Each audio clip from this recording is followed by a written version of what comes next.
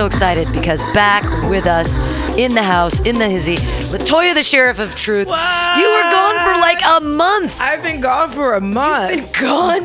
You've been vacationing. You've been living in alternate locale for a whole month. I've been in Europe, baby. It is amazing. Where they got free healthcare, sort of. Free healthcare. Did you have some kind of scare there where you needed free healthcare? Oh no!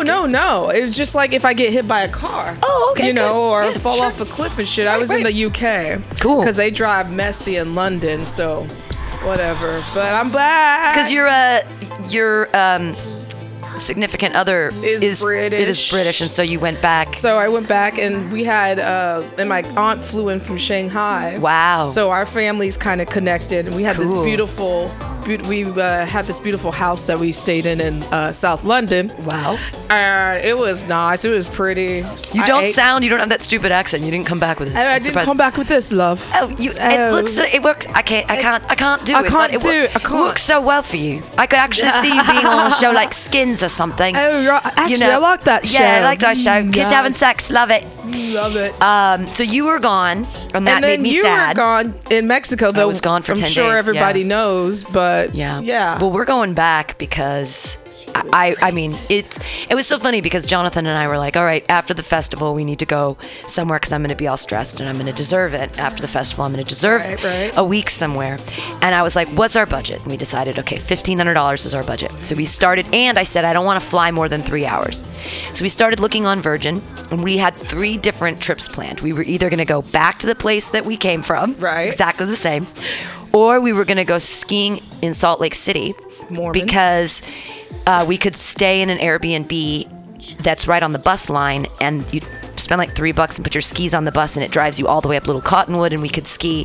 And we'd ski like 3 days out of 5, and it'd be like $300 a piece for lift tickets, and staying there would be really cheap, blah, blah. So we were like, okay, we can go to Salt Lake City for 5 days, we can go to Mexico for 7, or we could do the Steve Poggi. We were gonna fly to St. Louis for like 3 days and then fly with him to New Orleans for 4 days. But then we were like, and then we'd fly back. And so any of these options, the 7-day Poggi, the 5-day skiing, or the 7-day Mexico, were all 3.5-hour max flights. All of that would be $1,500 for the 2 of us combined, and we just kind of had to decide what we would decide to go to Mexico. Yeah, and this sounds so stupid. People are like, fuck you, rich little. No, poor people can vacation too. I'm telling you, the 2 of us for 7 days, $1,500 all told. Just have a motherfucking passport. That's all. Right, exactly. Just get a motherfucking passport. The Virgin America nonstop from SFO to Cabo was $140. Each way. Damn. Right. Cheap. Exactly. And by the way, I flew on Virgin too. Love Atlantic. Virgin. Yeah, I love it. It's going to be Alaska, but I don't have a problem with Alaska either. So they better not change shit though. Speaking of merging, we have a lot of things to talk about today. We got to catch up. So many things. Fucking hell. It's crazy. Couple important things to note. Number one, they did a study and they found that President 45's linguistic abilities are that of a 4th grader. The words that he uses and the repetition that he uses, because he doesn't know what to fucking say because he's an idiot. Like smart. He's like smart. He's like huge, but then he's huge. I'm like smart and a stable genius. So exactly. So then he talked about being a genius. So then all this fake news came about him having 159 IQ. There's no proof. It's all fake news. He does not have they've never had any real numbers come out on him. Dumb as a rock. And not that the IQ makes a difference anyways. Like, I have a genius IQ, but that doesn't mean people take me seriously. Oh, wait, I have a vagina too. I'm sorry. But my thing is this. If the people, especially the American folks, because the rest of the people in the world, I think, understand, but American people, when someone has to repeat themselves and have to cry for so much attention and say that I'm a smart person, they're a dumb motherfucker. Well, that's the thing. Yeah, Duh. I think he doth protest too much. Yeah. But they came out with his language that he uses is that of a 4th grader. The way he even so Trump spells. speaks at a 4th grade level, the lowest of the last 15 presidents. Damn. Yeah, this is just a new thing that came out with Newsweek. How exciting. Presidential vocabulary by grade level, the Flesh Kincaid grade level. President 45, who boasted over the weekend that his success in life was a result of being like really smart. Quote, like being like really smart. Valley Girl? Communicates at the lowest grade level of the last 15 presidents, according to a new analysis of the speech patterns of presidents going back to Herbert Hoover. Damn. So we can look at there's a pretty little thing here, and it says that Hoover had an 11.3 grade level on the Fleisch Kincaid grade level, so almost high school. He's almost senior. Obama was 9.7. He's in third place of the biggest and best vocabulary. Ford and Eisenhower are combined at 9.4. They are each sitting there. That's funny because Ford was clumsy. Well, they pushed him, and the thing is, do we think that he was that way because Chevy Chase played him on Saturday Night Live? Like, the only knowledge I have of Ford is that everybody thought he was a bumbling idiot. And I think that's only because of the way that they portrayed him on SNL, which is kind of sad because it's the only. I definitely know him because of his wife. Right, Betty Ford. Yeah, definitely. Yeah. That's where you get your rehab. Absolutely. Clinton was right after Nixon. Oh, they were all tied at a 9.4. Oh, Nixon, wow. Eisenhower, and Ford.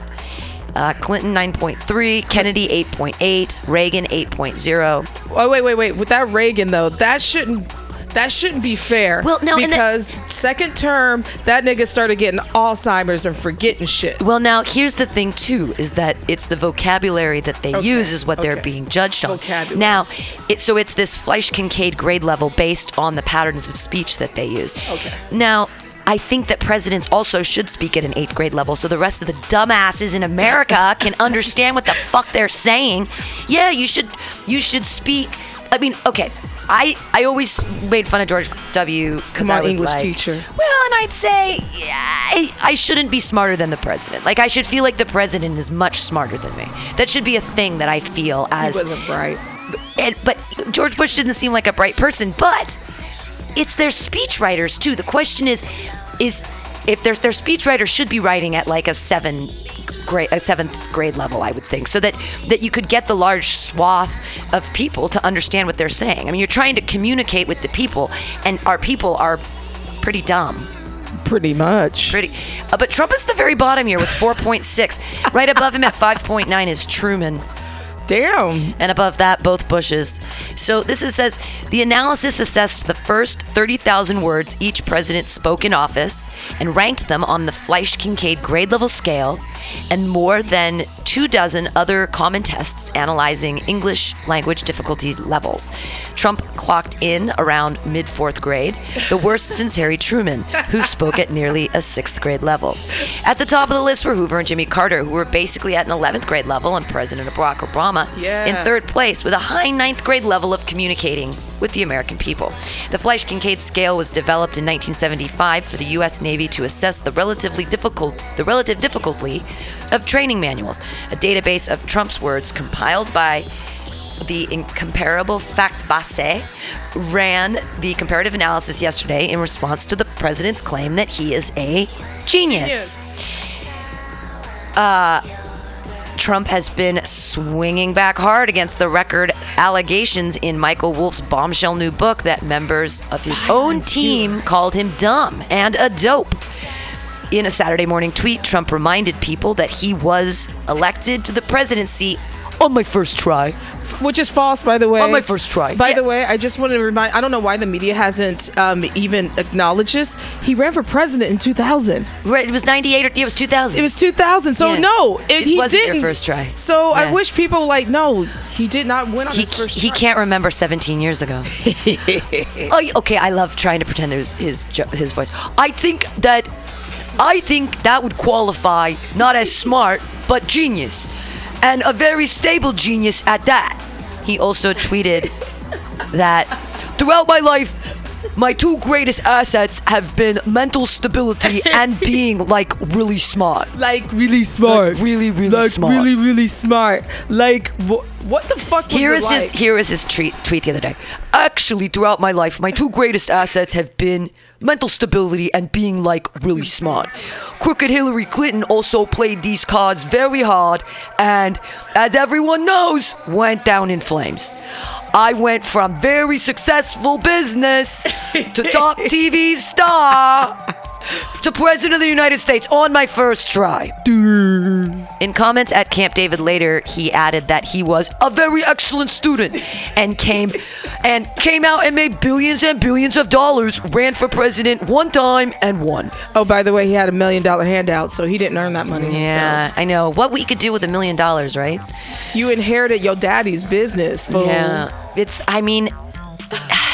one big walking contradiction. Well, it's full of stupidity. It's how I understand Marxism is that nepotism doesn't exist in Marxism. You have no one to give anything to, therefore there's no reason to hoard anything in like a greedy manner or a fashion, because I'm worried about my kids and my children. I'm building the future for my children's children and my children's children's children.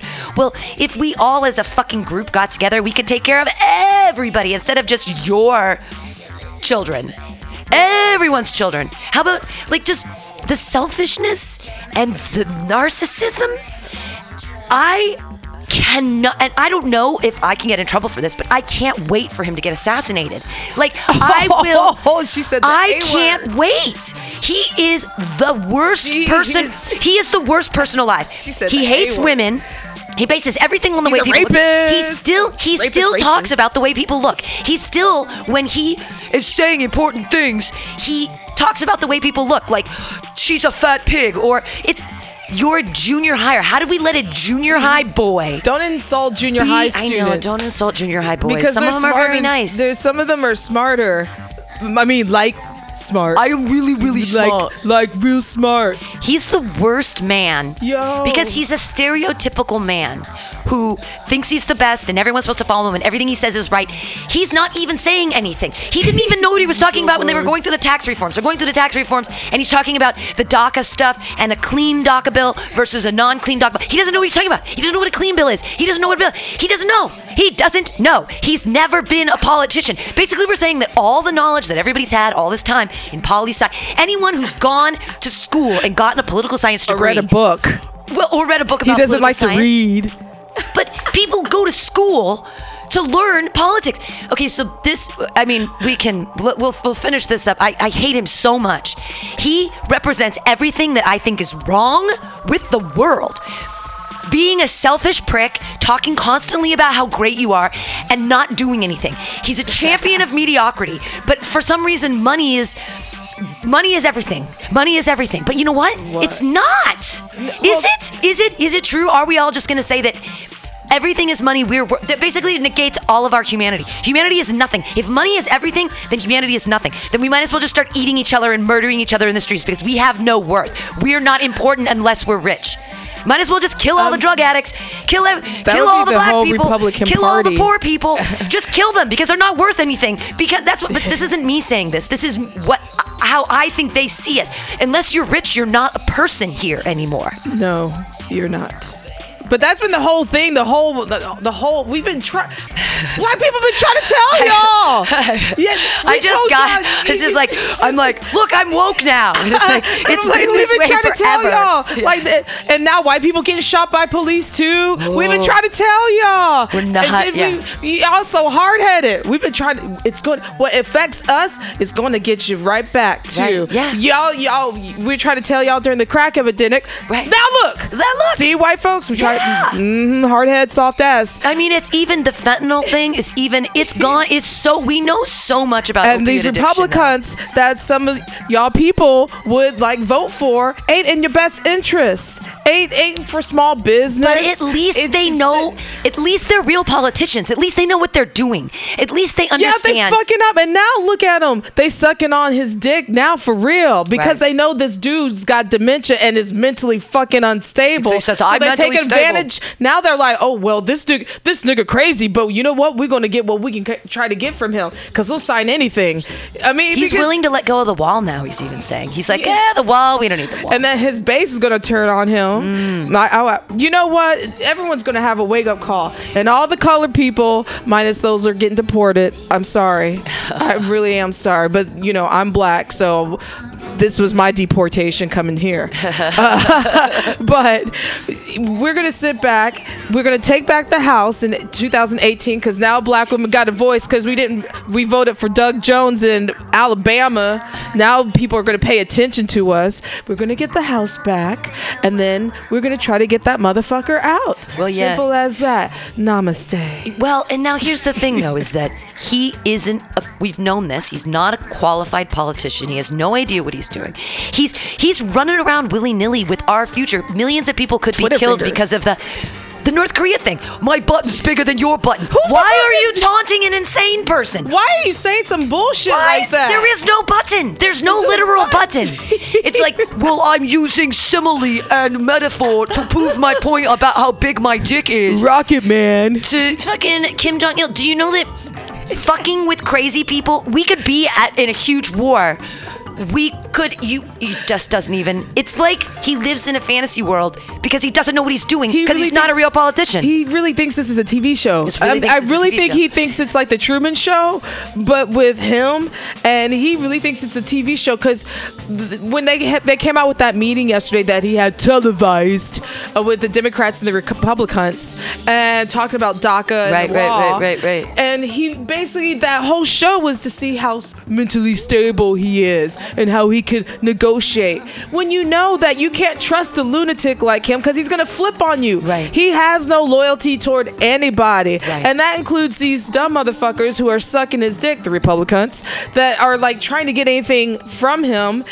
He's going to flip on you too. So now the Republicans and the conservatives are mad because he made a deal with the Democrats going to hopefully sign anything about DACA. Right. So now the conservatives are mad. 700,000 people stay? Yeah, exactly. But the Democrats... Kids who were dragged... This is the thing that's crazy about DACA. These kids didn't have a choice, right? They weren't born here, so they aren't naturalized, but they were somewhere else, and they were children, and their parents brought them here. They had to escape what they had to escape with their parents. When they came with their parents. So they had it wasn't like they were saying, boy, I want to go live illegally in the United States. Yeah, let's do it. They didn't... They did not have the option, but then now they're adults. I feel like they've been here. They get something. They get to stay. And the same for the 200,000 El Salvadorians as well. See, we know what this is. If you're gonna get murdered in your country, we should. That's like refugee shit. We should be taking people for that. You know what this is? They're trying to get the brownies out. They're getting the Muslims. They're getting Latinos, and that includes Puerto Rico. You too. You still ain't got no lights. Why? That's a goddamn shame. I don't understand. See, you going after brown people or Muslims, brownies, black people. We've been on this target for a while. And then he's gonna get the homosexuals. Right. He's good. But then what's left if you already got the women? I know, and we're just like. Well, I mean, at least the smart white ones. You didn't get that. People voted for him. It was insane. So we'll just keep talking about how dumb he was. Collected interviews, speeches, press conferences from previous presidents. Using material publicly available from presidential libraries, including the University of California, Santa Barbara's American Presidency Project, which contains presidential press conferences going back to Hoover in 1929. Okay, so they put all this together.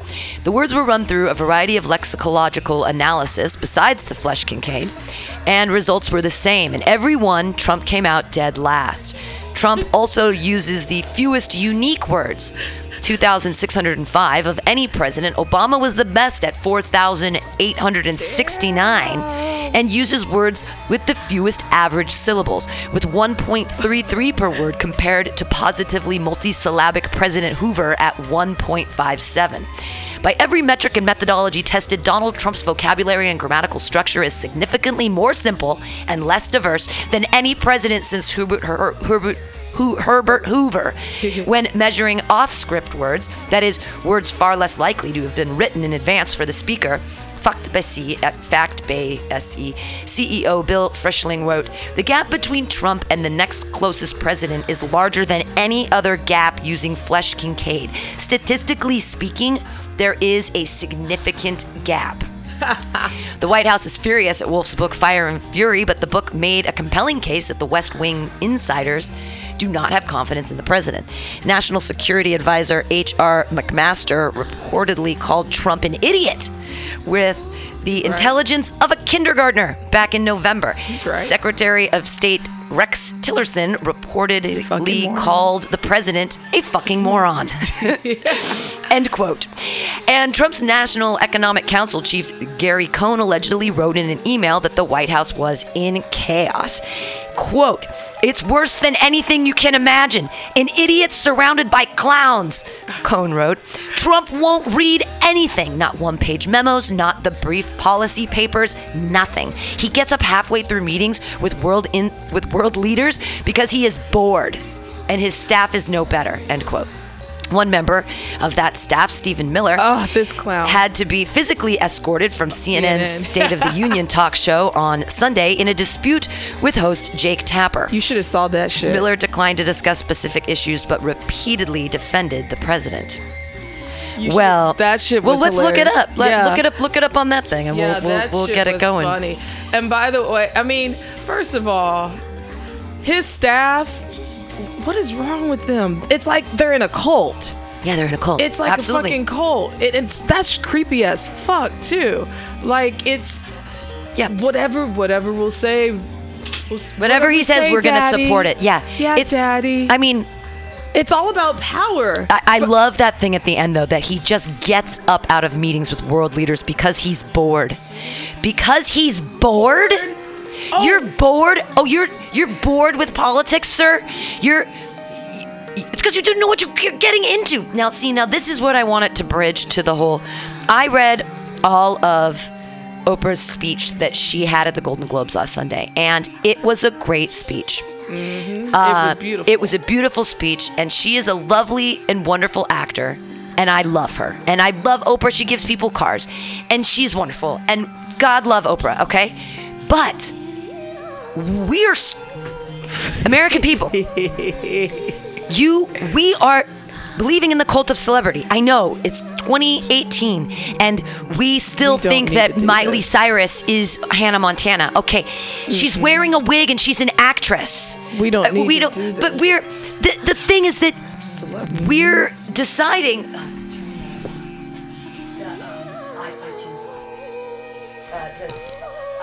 So the cult of celebrity. It's down at the bottom. There's iTunes. You've got to keep talking about it. All right, sorry about that. We're talking about Oprah and like her. First of all, she's not going to run. I don't think she's going to run. I think that people are just getting their panties in a bunch. I think everyone is excited because she had a great speech, and the fact of the matter that.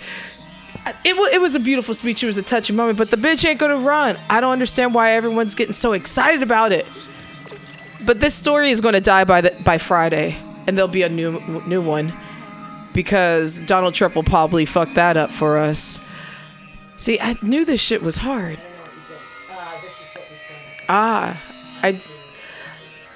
We're having some technical fun stuff. I'm trying to learn on the new computer as I'm observing and learning.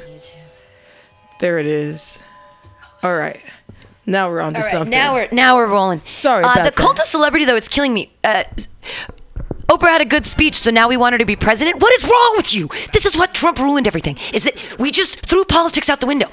There are people who devote their lives to learning about politics, to studying it, to being a senator, to being part of government, to being a part of being a public servant, not to being a narcissistic fuckbag who goes, I'm the president now. We can't let celebrities. What is wrong with us that we're saying, so they're actors. They're not real people. I mean, she did make her own $1 billion, and she is a philanthropist. And she's great. And she does have her own school. She's a billionaire. But if she wants to be the president, she needs to give away, divorce herself from her business. She needs to immediately run for Senate. She needs to, or be a House of Representatives, something. If she wants to be the president, and she's smart, the first thing she will do is divorce herself from all of her money. And from all of her businesses and make it like that is that and this is this, because that's the whole problem with Trump, is that he makes money because he's being the president right now. Do you see? Like, it's a conflict of interest. Oh, because it's a big conflict of interest. Celebrity, like, you can be a politician, like a celebrity politician, but you don't want to be a celebrity who becomes a politician. No. You don't. Like John F. Kennedy was actually, like, he's a good-looking guy, but he wasn't an actor. He was a politician. He's a politician. Their whole family, the Kennedys, they've been in politics for years, and Trump's father was a Nazi, so I guess he understood some politics. But his cronies, though, they're fucking weirdos. Like his staff. Like, who's the one that looks like Miss Piggy? That she's Sarah Huckabee Sanders.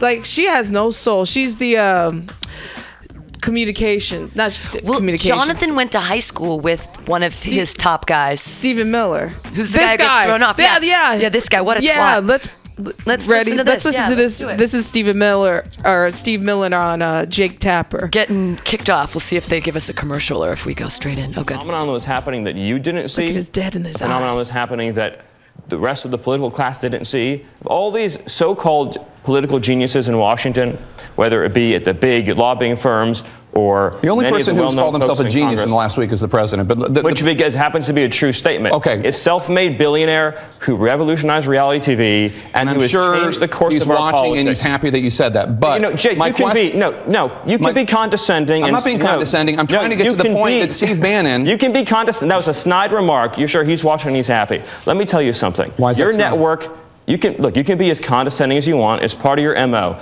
But listen, you can have 24/7. I have no idea why you're attacking me. Well, I'll explain to you. My point I'll is, tell you why I'm attacking you. Steve Bannon, Jake, you can have a 24/7. Help push the president's travel ban. He helped pull out. I'm so glad you brought that up because that's one of the fake news items in the book. Stephen, I would happen to know better than you would, Jake, about how the travel ban was written. Steve Bannon didn't push the travel ban. If you would let me, Steve Bannon wasn't right. If you let me ask this question. No, because you get 24 hours of negative anti-Trump hysterical coverage on this network that led in recent weeks to some spectacularly embarrassing false reporting. I think the from your viewers network right now can ascertain who's being hysterical. The viewers are entitled to have 3 months of the truth. Why don't you just give me 3 minutes to tell you the truth about Donald Trump that I know, and then all of our campaign staff know? Because it's my show and I don't want to do that. So here's my question. But this isn't a courtroom, and I have a right to speak. Settle down. Calm down. Jake, I have a question for you about issues. Settle down. Stephen Bannon, who the president says had nothing to do with his presidency. He was part of the president's travel ban. He was part of pulling out of the Paris climate deal. He was part of withdrawing from the TPP. He's part of border security. He's part of being tough on immigration. So you want me to go through the list? No, I don't want to go through. But my point is it really the position of the Trump White House that Steve Bannon had nothing to do with the presidency? Or can you acknowledge the reality that he was a key player? I think that what the point is that his role has been greatly exaggerated, whereas the president hasn't gotten the due that he deserves for the movement that he put together to tap into the kinds of people whose life concerns don't get a lot of attention on CNN. Whoa! They didn't show him. They didn't. Kicked off. See if you can look for the rest of that. That's the guy that went to high school with my boyfriend. Yeah, he's a white supremacist. My boyfriend said Jonathan, the wonderful Jonathan, and Melissa was there too. Knew this bag of twats. Actually, I love twats. He's a bag of dicks. They said even back then he was a soulless loser who was just a horrible person and just not a good person. No, he's a piece of shit, and he is willing to sell his soul. Yes, selling his soul. I wonder how much he gets paid for money. And here's the funny thing is, like, after this impeachment, or if Trump gets a stroke from eating all them hamburgers and drinking all that Diet Coke, I hope so. Who's gonna hire these people? They don't realize they're going to lose their power, right? Once they're out of the White House, like Sean Spicer can't get a job right now. Right, absolutely. Someone will hire them, but they won't be respected. There's no respect there after that. The majority, I don't know. I feel like once you're famous, he's at like 32%. Yeah, it's low. That is the lowest it's ever been in any president. He's never been 50. It's important for us to realize that that he's an idiot and that we fucked up. And it's too bad we're not getting rid of him yet. And we already discussed, even in his first 3 months of presidency, there was already conflict of interest with him making money, sending people to Mar-a-Lago and using state, having advertising on the state website, the Make America Great Again hats and shit. All of it. Yeah, that was the first month last year. Yeah, so we know that he's Mueller's gonna get him. I think he's gonna get. There's some blackmail and there's some money laundering shit. I'm sure. Well, he still never showed us any of his taxes. Yeah, we know why he's not going to, because it has some Russia shit. Oh, it has some Russia PP on it. I bet that there really is. I bet that he has like plane tickets and all kinds of weird he's stuff. Got some that they shit looked at on that yeah, he's got some. Yeah. Mm-hmm. I mean, we're just. I mean, we have no idea. Just we'll try not to. I know. Try not to slander people, but it's yeah, too easy please. as a puzzle to put together. It is. You're right. It's like watching a crime thriller. Like that this this dude's gonna get caught. You know it was right? the chauffeur. Yeah. Yeah. Exactly. Yeah, you know it was. The chauffeur. And these people are dumb. Well, they can't even lie right. If there are things that are recorded that are said that they retract on, they contradict themselves. Their vocabulary is terrible. Well, it's because that's the thing, is he's not really a politician. He's just a celebrity. And so what we need to look at as American people, or why are we so caught up in celebrity that we put it at the forefront of everything? Why would we do that? I don't understand that. I don't understand that. You've got Ben Affleck wants to get into politics. You've got Matt Damon. I mean, I get it. Like The Rock even talked about running for president. I'm like, come on, this is real life, yo. This is real. And even two politicians, because there are some dumb politicians out there. There are some really dumb quack boxes out there for real. You need experience to any job. Again, I've used this metaphor before. Yeah. If I can't do brain surgery if I never went to med school, so why am I going to perform brain surgery on somebody and I don't have any experience? Right. It's like someone saying, I love to eat pussy, and now I'm the head of obstetrics at Kaiser. Like, I've been eating pussy for so long. I love looking at it. I love it. I get in there like a speculum. But now I'm the head of obstetrics. I look at it all day at Kaiser. Yeah, just all the time. But I don't know what to do with it. Well, yeah, I mean, I know what to do with it. I just don't know how to keep it healthy. Yeah. You know, like you can look at it all day and be like, oh, I can touch it. How does a baby come out of this? But it's the same thing when he had the Supreme Court nominee a couple weeks ago, who's a lawyer who's never tried a case, and who didn't know what like a habeas corpus was or something, and they're like, why are you being so combative with your questions? They're like, I didn't mean to be combative. We were just asking him about his history as a lawyer. So it's the same thing. It's like, hey, you're a lawyer who's never practiced law. You should be on the Supreme Court. Right. You love to eat pussy. Yeah. You should be the head of obstetrics of Kaiser. Or like you really love sports cars, so why don't you work on jet plane engines? Like, I just love the way things move. You just mentioned something that's the scary part about this administration. This the judges, him trying to appoint judges. Oh yeah. That's the dangerous part. Yeah, this idiot can be gone in 4 years and nothing's going to happen because nothing's happened in the past year. Hey everybody, what happened in the past year? Nothing. He got nothing done. Nothing happened. Tried to repeal Obamacare. Tax cuts. All that happened was that he's ruining things, but it's okay. Clinton, when Clinton wasn't president, we didn't have a deficit. Remember that? Now we have trillions of dollars in deficit again. Bigger one too. And it's going to keep getting bigger because he's giving more money to the rich people because that's trickle-down stimulus. Fuck you. We know it didn't work. Trickle-down economics does not work. We learned that not too long ago. We've learned it. We keep learning it. The way to make money is to fund another war and fund the war machine and get lots of jobs. But we don't want to. But that's the thing is, the American people are like, we don't want to be at war. We're not. You can't confuse us like World War II and go, there's a huge enemy that we should fight because they're killing Jews. We don't have that right now. There isn't like a polarizing, evil leader. We're like, we just want to smoke weed in California. Just like, you're the evil ones. Anyways, I just want some fucking peace, man. So I think that what's going to happen, well, the bummer is that if this could just slide right by, and we know he's a retarded idiot, we know he's not a genius, we know really smart. We know he's not like really smart, we know that he's okay, but he can fuck it up for 4 years and it's cool, we can fix it. But what we can't fix is lifetime appointees to the Supreme fucking Court. We've already got Neil Gorsuch. Such gore is upon us. If we get another person, they're gonna overturn Roe v. Wade. Why? What, do any of them have uteruses? I don't see how it behooves anyone to make us have babies. Like, it doesn't help anyone to ruin people's lives and to make them do what they don't want to do. Why would you force people to do something they don't want to do? How do you engender loyalty to your government if you're forcing people to do things against their will that suck? Like, what the fuck? Anyway, I just don't get it anymore. I'm so confused. The courts of the other courts. All the district courts. District courts. Sure. Like right now, okay, so he had those fucking morons that you just mentioned that had no fucking experience.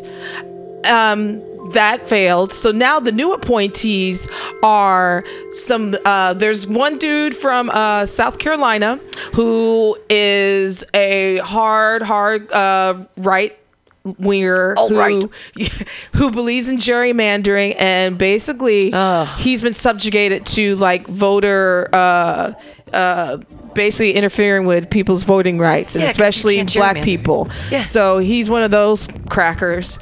And then there's another one, I believe she's female, and she's a hard anti-LGBTQ. So we're heading toward the bigotry. I mean, like on the real. I don't understand why the government should care about anybody's genitals and what they decide to do with them.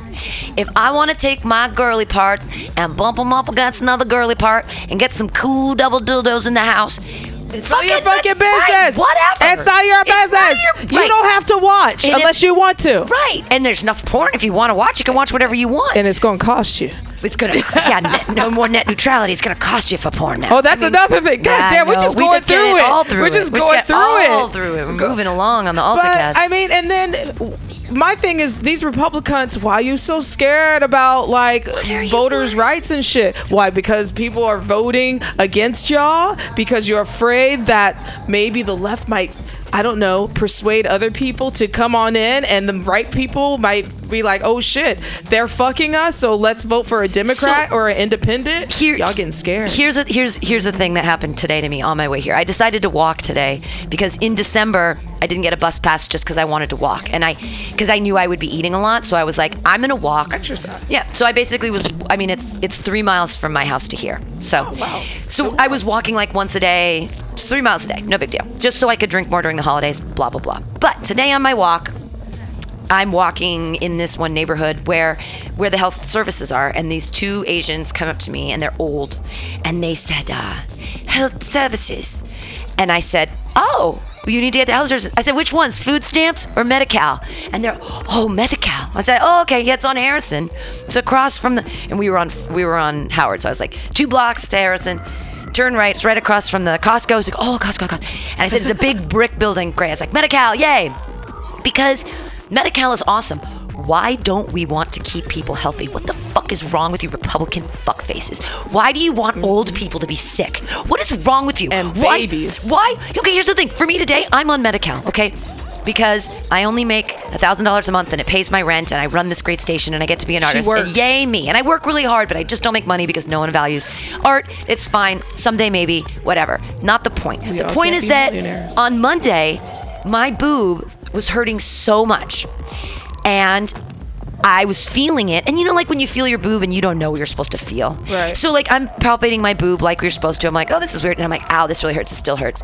But I felt, a little thing. And I lose my fucking mind. I don't lose my mind. I stay calm. And I call up Maxine Hall, which is where I get my stuff. And I say, hey, and they have me talk to a nurse. And I'm like, my left boob is really sore underneath. And I'm feeling it. And I don't know what to feel, but I think I feel a lump. But I don't know what to feel because they never had me. Like, they never tell you what you're supposed to feel. Now I know it should feel like, if it feels like the tip of your nose inside your boob, bad. Oh, shit. Here's what I learned, though. If it hurts, it's not cancer. That's what the doctor told me. But here's the point. I freak out. It's 10 in the morning. My boob hurts. I call up because I've got Medi-Cal. I had an appointment at 4 o'clock. I went in. I was out by 4:15. She touched my boob, and she told me, she was like, we don't even tell people to do self-breast exams anymore because everyone thinks they have cancer and they don't. So it's too scary for them. So we're like not even teaching it anymore. Oh, really? And right. And That's what I learned. Exactly. It was weird. But the great thing is that, thank God for Obama, that I was scared and I thought something was wrong with me, and I got to go see a doctor. I didn't have to pay anything. Immediately. Well, I didn't have to. I'm on Medi-Cal, so I don't have to pay anything. I know, but you went immediately. I went immediately. Yeah. Yeah. And I can even go like to ER, or I can go to what is it called when you drop in services, or I've gotten like outpatient. Outpatient. They've got stuff. I mean, I thought I was gonna have to get a mammogram, but she's like, no, you're fine. Don't worry about it. She's like, you don't need one till you're like, they do them at 50 now. She's like, you're 43, you're fine. So it's not 40 anymore. Yeah, They moved it up because it hurts so much for 40-year-olds, and when you get older, your tissue gets more fatty, saggy anyways, so it doesn't hurt as much. Oh, wow. And they weren't... See, I'm outdated with you're teaching me, because I still thought you got to fill your titty, and, you go get a mammogram at 40, Well, now it's 50. And because they were getting a lot of, the problem is that what she said I probably have is a fatty cyst, which is a thing that women get, but they were giving people mastectomies, they were giving them mammograms and seeing fatty cysts, and the only way to check whether they're cancerous or not is to take a biopsy. So she said we're basically putting all these women through all of this pain and all these biopsies, and they were just fatty tumors, so they just decided, like, we have to stop getting everybody freaked out about this. See, this is why we need women's health care. Exactly. But my point is that I saw some old people on the street today, and they need health care, so they're going to do Medi-Cal. And I need health care. I'm on Medi-Cal. Why doesn't everybody have fucking health care? See, this is why is why I like Europe. Yeah. This is why, though, in the UK, since the Tories, which are like the Republicans, the Tories are in charge. Theresa May is basically trying to get the health services. They're trying to basically turn it into more insurance-based, cha-ching, to make money. Boo. So they're trying to get it more like what we have here, this clusterfuck. Well, it's because they want to make money off it. It's that medicine, rather than being a service that people deserve, is a pay-for-play thing. Right. Where if you have enough money, you can get an MRI and find out if you have cancer. But if you're a poor person and you can't afford an MRI, maybe you don't know. Or you could be middle class and have, you can also have insurance through your job. Right. But you may be paying into that insurance, but there's something really, really tiny that you're going to miss that you might not get covered on, which you think, why the fuck am I paying into this? If this little teeny thing that you can't find that's in the contract. Right. Well, and you're paying. So first, I guess I used to have insurance through work. So you're paying monthly for the insurance, anywhere from $175 to $500 a month, depending on, and maybe even more, depending on how big your family is or what you're doing. And then there's usually a 20% copay. So even if you're middle class and you make an actual living, you're still nickeled and dimed. I just think, why don't we have why do we want to have unhealthy people? What is wrong with us? What is wrong with you rich people? I know you're not listening. I'm talking to you, but you're not listening to this podcast, because why would you deign to listen to us, our weird socialist babble? But why are some people worth living? And some people aren't. Why is that? Based on how much money they make? I want to know why poor people don't read the facts about, and they're the ones that need, the healthcare the most, and what have you. But why do you trust Republicans?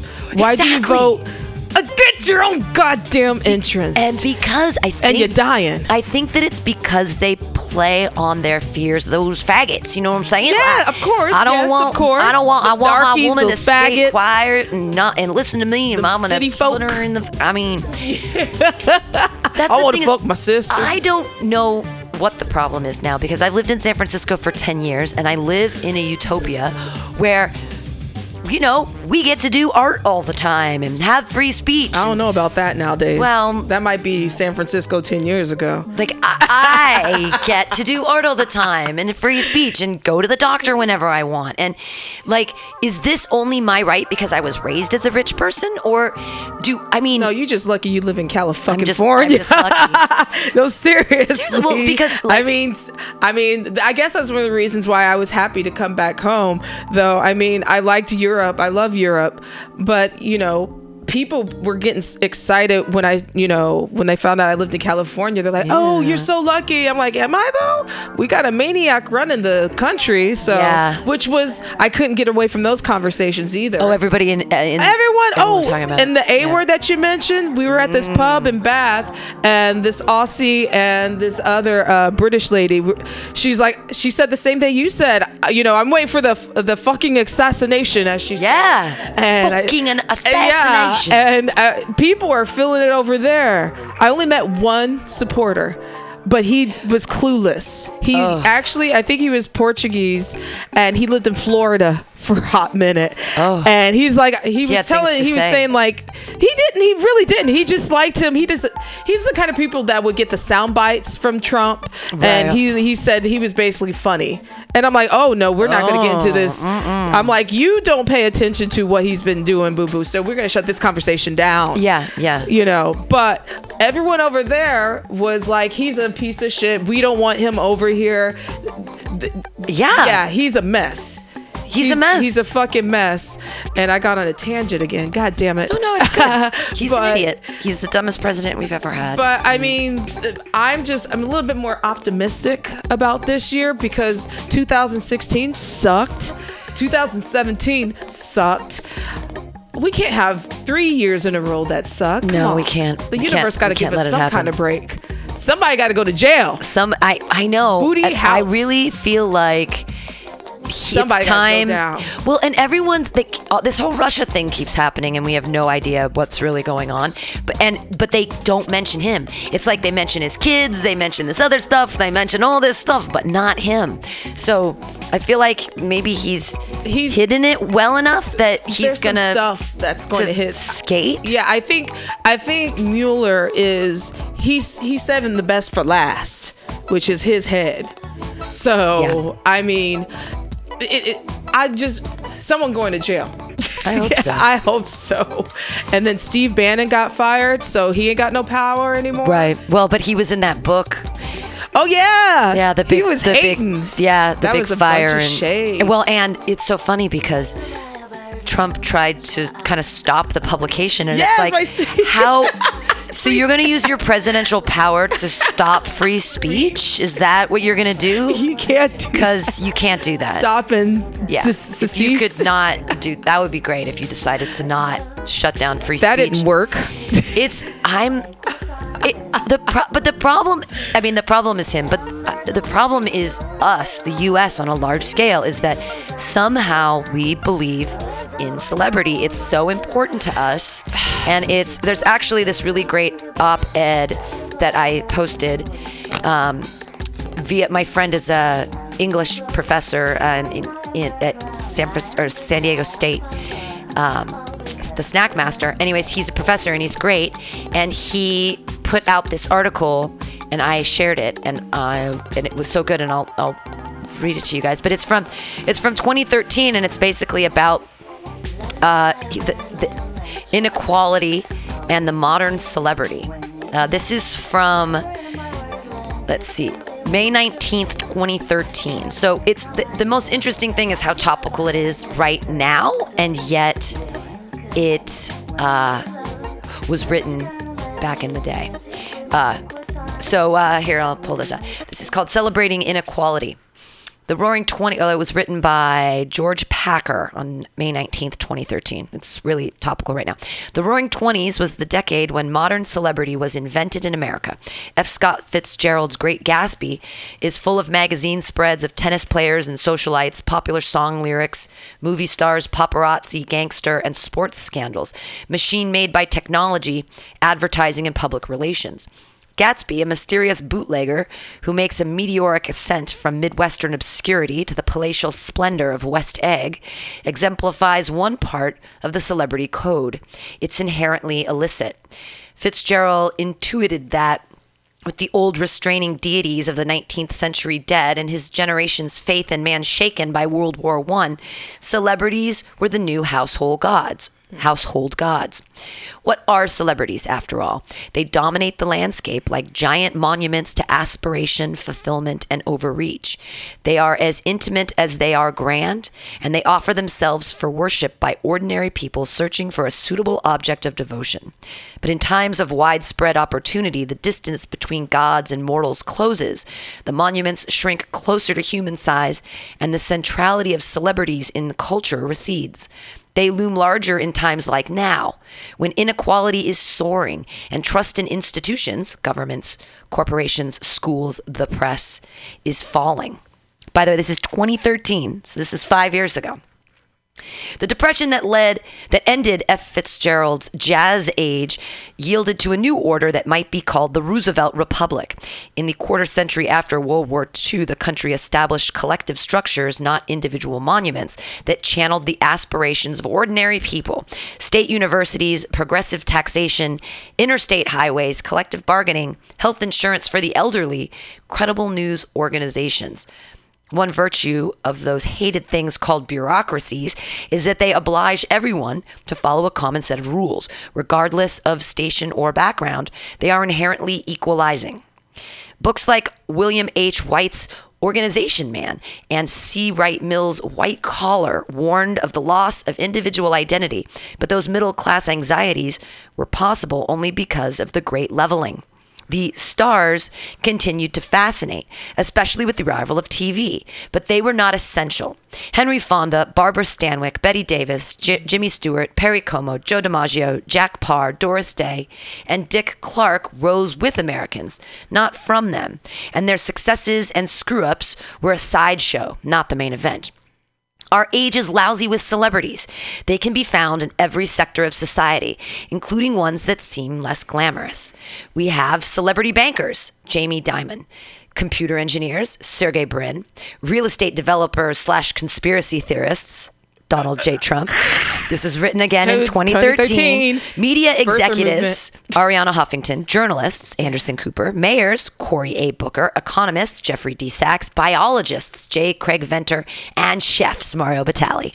Who there is a rapist? It's so funny. I have a story about him too because I want to hear that shit. There is a quality of self-invention to their rise. Mark Zuckerberg went from awkward geek to the subject of a Hollywood hit. Sean Carter turned into Jay-Z. Martha Kostra became Martha Stewart. And then Martha Stewart living. The person evolves into a persona, then a brand, then an empire with the business imperative of grow or die. A process of expansion and commodification that transgresses boundaries by substituting celebrity for institutions. Instead of robust public education, we have Mr. Zuckerberg's rescue of Newark schools. Instead of a vibrant literary culture, we have Oprah's book club. Instead of investments in public health, we have the Gates Foundation. Celebrities either buy institutions or disrupt them. After all, if you are the institution, you don't need to play by its rules. Mr. Zuckerberg's foundation myth begins with a disciplinary proceeding at Harvard, which leads him to drop out and found a company whose motto is move fast and break things. Jay-Z's history as a crack dealer isn't just a hard luck story. It's celebrated by fans, and not least himself, as an early sign of hustle and smarts. Martha Stewart's jail time for perjury merely proved that her will to win was indomitable. These new celebrities are more or less startup entrepreneurs, and they live by the hacker's code. Ask forgiveness, not permission. The obsession with celebrities goes far beyond supermarket tabloids, gossip websites, and reality TV. It obliterates old distinctions between high and low culture, serious and trivial endeavors, profit-making and philanthropy, leading to the phenomenon of being famous for being famous. An activist singer, Bono, is given a lucrative role in Facebook's initial public offering. A patrician politician, Al Gore, becomes a plutocratic media executive and tech investor. One of America's richest men, Michael R. Bloomberg, rules its largest city. This jet-setting, Davos-attending crowd constitutes its own superclass who hang out at the same TED Talks, big idea conferences, and fundraising galas, appear on the same talk shows, invest in one another's projects, wear one another's brand apparel, champion one another's causes, marry and cheat on one another. The New Digital Age, The New Guide to the Future by Eric Schmidt and Jared Cohen of Google, carries blurbs from such technology experts as Henry A. Kissinger and Tony Blair. The inevitable next step is for Kim Kardashian to sit on the board of a tech startup, host a global poverty awareness event, and write a book on behavioral neuroscience. This kind of celebrity is the ultimate costume ball, far more exclusive and decadent than even the most potent magnets of Hollywood's studio era could have dreamed up. Their superficial diversity dangles before us the myth that in America, anything is possible, even as the American dream dies quietly, a victim of the calcification of a class system that is nearly hereditary. As mindless diversions from a sluggish economy and chronic malaise, the new aristocrats play a useful role. But their advent suggests that, after decades of a widening income gaps, unequal distributions of opportunity and reward, and corroding public institutions, we have gone back to Gatsby's time or something far more perverse. The celebrity monuments of our age have grown so huge that they dwarf the aspirations of ordinary people who are asked to yield their dreams to the gods, to flash their favorite singer's corporate logo at concerts, to pour open their lives and data on Facebook, and to adopt Apple as a lifestyle. We know our stars aren't inviting us to think we can be just like them. Their success is based on leaving the rest of us behind. Aww.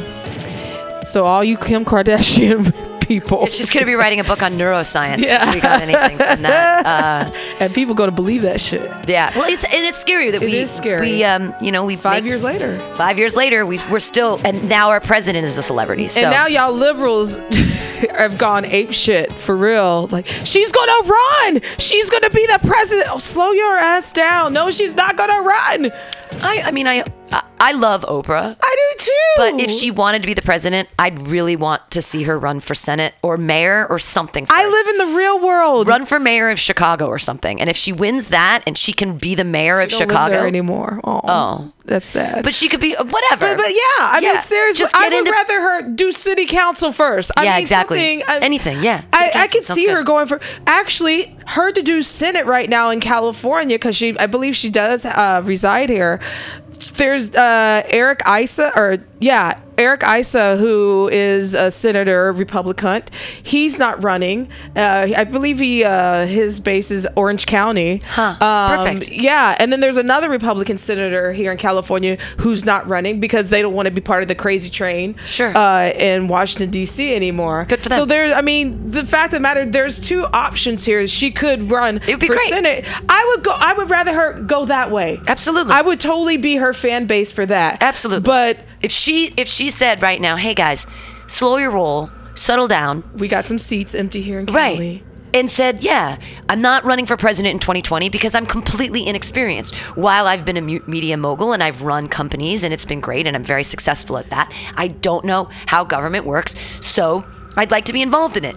And to run for Senate or to run for the House of Representatives and do that, she'd learn a lot, and then she could know if she fucking hated it or not. Because obviously Trump is leaving meetings with world leaders because he's fucking bored. First of all, do you know his new schedule now is like he has like executive time. Basically, he's up at the White House in the Oval Office from like 11 to like 4:30 p.m.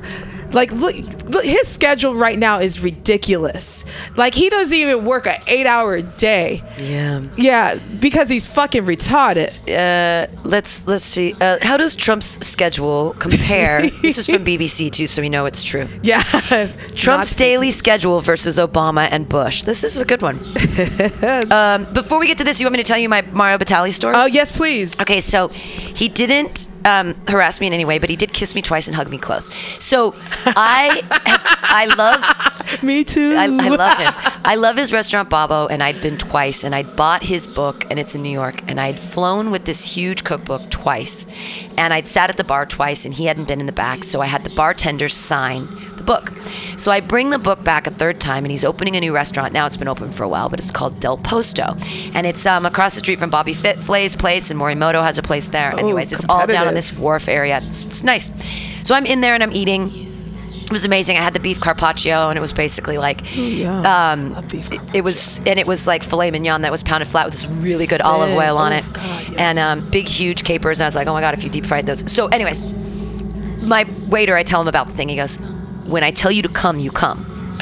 So he goes, come here. So I get up from my table, and I've got my book, and he leads me back into the kitchen, and Mario Batali meets me in this little anteroom. He's a big man, and he kisses me twice and hugs me close, and I'm so excited, and I'm just like kind of grabbing onto his tummy and looking at his orange Crocs, which totally exist, and his orange hair, and I look up at him, and I'm like crying. I'm crying. He's like, you're okay. I'm like, this is like, what? You have no idea. Like, I've wanted in his to be cocina. I've been watching you every afternoon at 2:30 forever. I make my own pasta. This is amazing. Your carpaccio is incredible. And I say, if you would have deep fried those giant capers, I might have passed out. And he said, we don't want to have to call 911 here all the time. But like, I gave him a tip. I'm such a dick. What kind of dick am I that I gave Mario Batali? I think that was dope. So then I said, you're my favorite Iron Chef. I think Bobby Flay is so pedestrian. And he hugs me close again, and he goes, come here. He's in the bar right now. Will you come with me and come tell him that? And I was like, no. I'm like, I'm so embarrassed. I'm already crying. And I was like, if you could just sign my book, it would be so amazing. I've taken up so much of your time, and I appreciate it so much. And he showed me the kitchen. He's like, here it is. This is the thing. And I was so excited. And he signed it. To Pam, glad to finally meet you, Mario Batali. What? So I have his book. I love him. That's actually a good story. If he wanted to touch my boobs, I would have let him do it. So he's done a thing where he's gotten drunk, and I read the stories about him.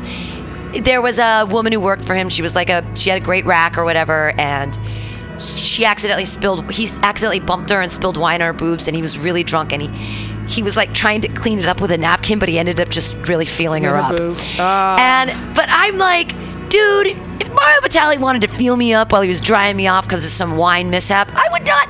I mean, again, I'm a terrible person where I'm like, okay, see, this is why women are different when it comes to certain things like that. Like even that whole Al Franken thing. Like, he comes from the comedy world. The picture he took of the woman, like he's pretending to grab her boobs. Right. You know, I'm the kind of person like, that shit's funny if someone did that to me, but maybe that another broad wouldn't like that. Sure. So I mean, I totally understand like where you're coming your shirt from. with the handprints on it that are in front of your boobs.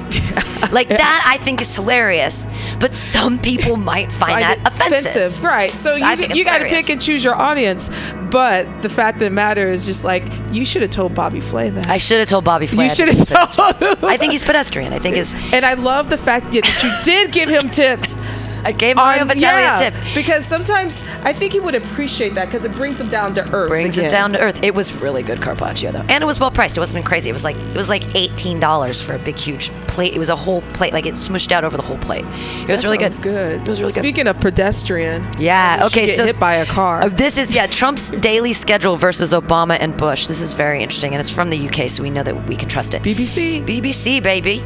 U.S. President Donald Trump is under fire for the length of his daily schedule, but he would not be the first commander-in-chief to forego a 9-to-5 routine.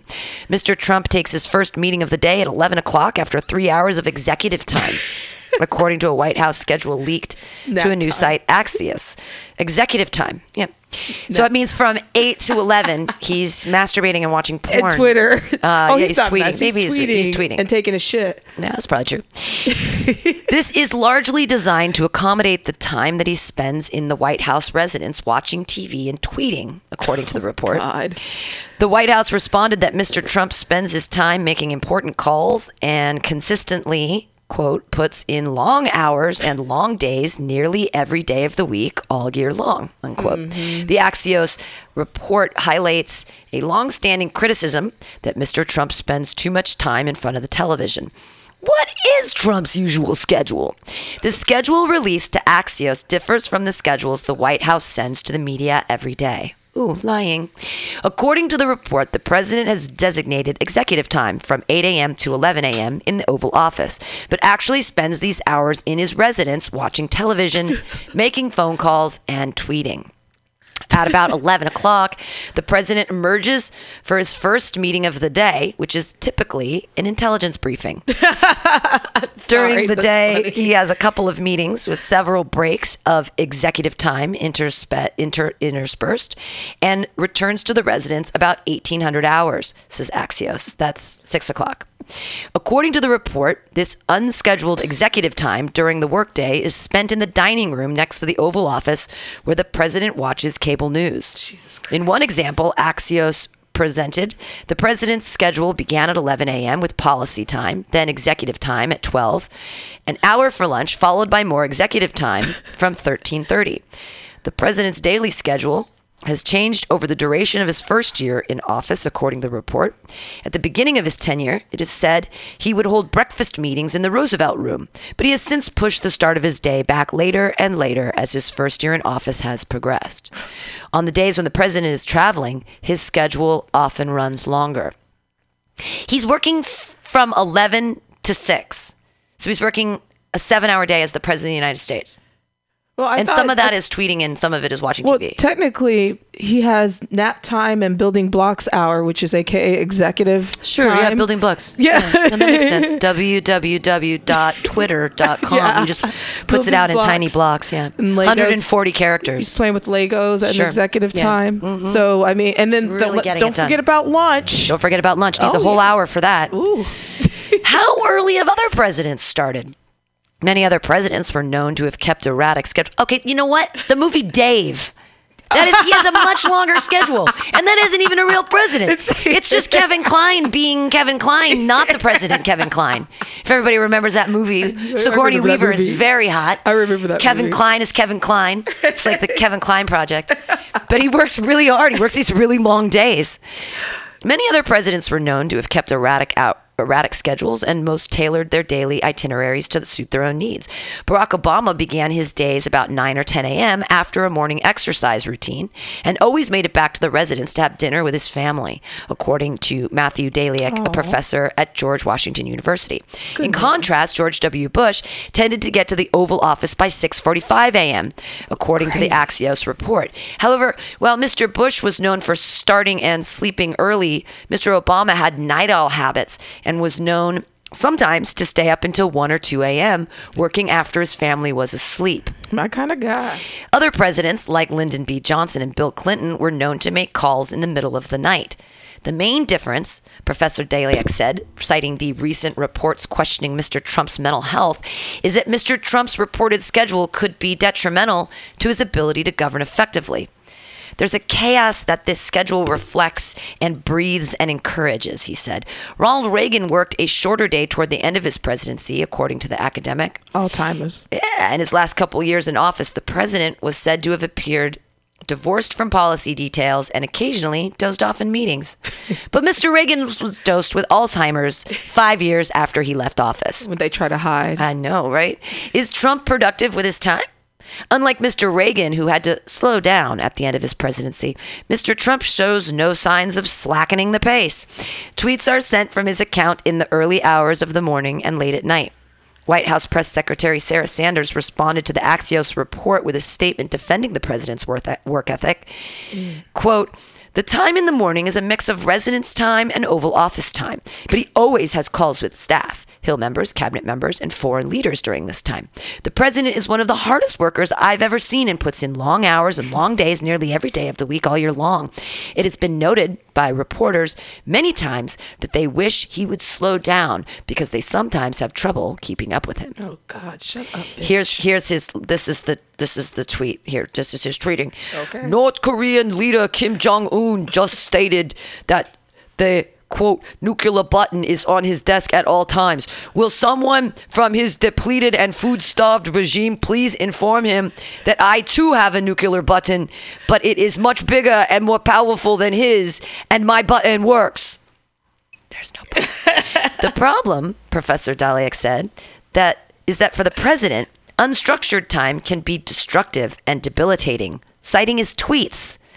In terms of leading the country, presidents run into dangers when they freelance, he said. Words can be taken as policy and create lots of chaos. The academic said Mr. Trump, who is known for airing grievances, would not be the first commander-in-chief to obsess over critics. During the Vietnam War, according to Professor Daliak, President Johnson became obsessed with defending himself and would call aides in the middle of the night. And some U.S. presidents put in a lot of hours, such as Jimmy Carter, and they were not always renowned for delivering results. Mr. Carter was a micromanager who was known as both extremely intelligent and very hardworking, but he had trouble managing and delegating, according to Professor Daliak. So still dumb. So he doesn't work as hard. So now we know that he is I did it because I'm very smart. So we know that he's not a genius. We know that he has no credentials for doing this job, that he tweets like a 12-year-old girl, which is detrimental. He doesn't read anything. And he works short days. He watches too much TV. He watches tons of TV. He sounds like a 14-year-old girl. Sounds like a 14-year-old girl. Eating hamburgers in bed, drinking Diet Coke, watching 3 TVs, Fox News, MSNBC, and CNN. You know that's exactly what he's watching. Probably. All the pictures of him, like, he looks like he just looks like the most pretentious person alive. He looks like his insides are toxic. I am so much more important than everybody else in the world. He looks like his doo-doo, like he's clogged up. I think it's dangerous to teach people that they can say anything without repercussions. Yeah, that's the problem. That's the problem, that people, young ones, are looking at this shit that are actually thinking that this is okay, or their parents are allowing them to say that this is okay. Sure. And he's a bully. It's a bully. He's a bully. Where's his wife? Where'd she go? Where did his wife go? This is interesting because this is the Trump's mental health debate. What is that about? And this is actually from last year, but I want to get into it because it's CNN, or not CNN, it's BBC, and I believe and this is coming up again. It's coming up again. It seems an incredible question to ask of a man who ran a multi-billion-dollar business and vanquished seasoned political opponents on his way to the highest office in the U.S., but experts are debating the mental health of the U.S. president. The discussion of Donald Trump's mental health has come to the fore during an open letter from dozens of professionals who say his, quote, grave emotional instability makes him unfit for the presidency. This call seems to break a long-standing rule among experts of not diagnosing public people, and has been condemned by leading psychiatrists who described the psychiatric name-calling as an insult to the mentally ill. What is it about? Debate over Mr. Trump's mental fitness is nothing new and existed even before his election last November. But the majority of mental health professionals have refrained from making public statements following a self-imposed principle known as the Goldwater Rule, adopted by the American Psychiatric Association, APA, in 1973. It prohibits psychiatrists from giving diagnoses about someone that they have not personally evaluated. It was instated after a magazine asked thousands of experts in 1964 whether Republican nominee Barry Goldwater was psychologically fit to be president. The APA warned last year that breaking the rule in trying to analyze the candidates in the presidential election was irresponsible, potentially stigmatizing, and definitely unethical. But now, some professionals have spoken out, including those who have signed a petition asking for Mr. Trump's removal. It has now gathered more than 23,000 signatures. Some have suggested that Mr. Trump has narcissistic personality disorder, or NPD. I have narcissistic personality disorder. No, I don't. No, you don't. Please. According to this condition, I mean, I think about myself way too much, but you have some narcissistic tendencies, yes, but no, this is on another level. This is on another level. Okay, good. People with this condition often show some of the following characteristics, according to Psychology Today: grandiosity, a lack of empathy for other people, and a need for admiration. Okay. I love them. Right. I can have grandiosity, lack of empathy. I have tons of empathy, but I do have a need for admiration. That's sad. 2, they believe they are superior or may deserve special treatment. Okay, I don't have that problem. I mean, I like special treatment, but I definitely don't deserve it. Although when I get a free beer because I'm a regular at a bar, boy, do I enjoy that special treatment. But it takes a lot of work. It takes a lot of work to get that third beer free. You know what I'm saying? Like, sometimes it's about the little things. It's about the little things. Okay, number 3. They seek excessive admiration and attention and struggle with criticism or defeat. Okay, that's everybody, but definitely I feel that. What is new? In a letter to the New York Times, 35 mental health professionals warned that the grave emotional instability indicated in Mr. Trump's speech and actions made him incapable of serving safely as president. They said experts had remained silent because of the Goldwater rule, but that it was time to speak out. This silence has resulted in a failure to lend our expertise to worried journalists and members of Congress at this critical time. We fear that too much is at stake to be silent any longer. The letter added, Mr. Trump's speech and actions demonstrate an inability to tolerate views from it other than his own, leading to rage reactions. His words and behavior suggest a profound inability to empathize. Individuals with these traits distort reality to suit their psychological state, attacking facts and those who convey them, like journalists and scientists. Fake news. Yeah. Earlier this week, Democratic Senator Al Franken said that a few of his Republican colleagues had expressed concern to him about Mr. Trump's mental health. The concern, he said, stems from questions about the president's truthfulness and the suspicion that Mr. Trump, quote, lies a lot. Yep. Oh, does he lie a lot?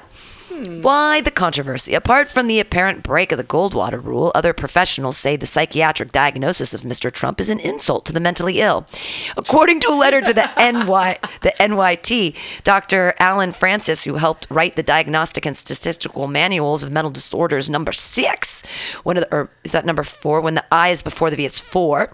One of the main key manuals used to classify mental disorders said that most amateur diagnosticians have mislabeled Mr. Trump with the diagnosis of narcissistic personality disorder.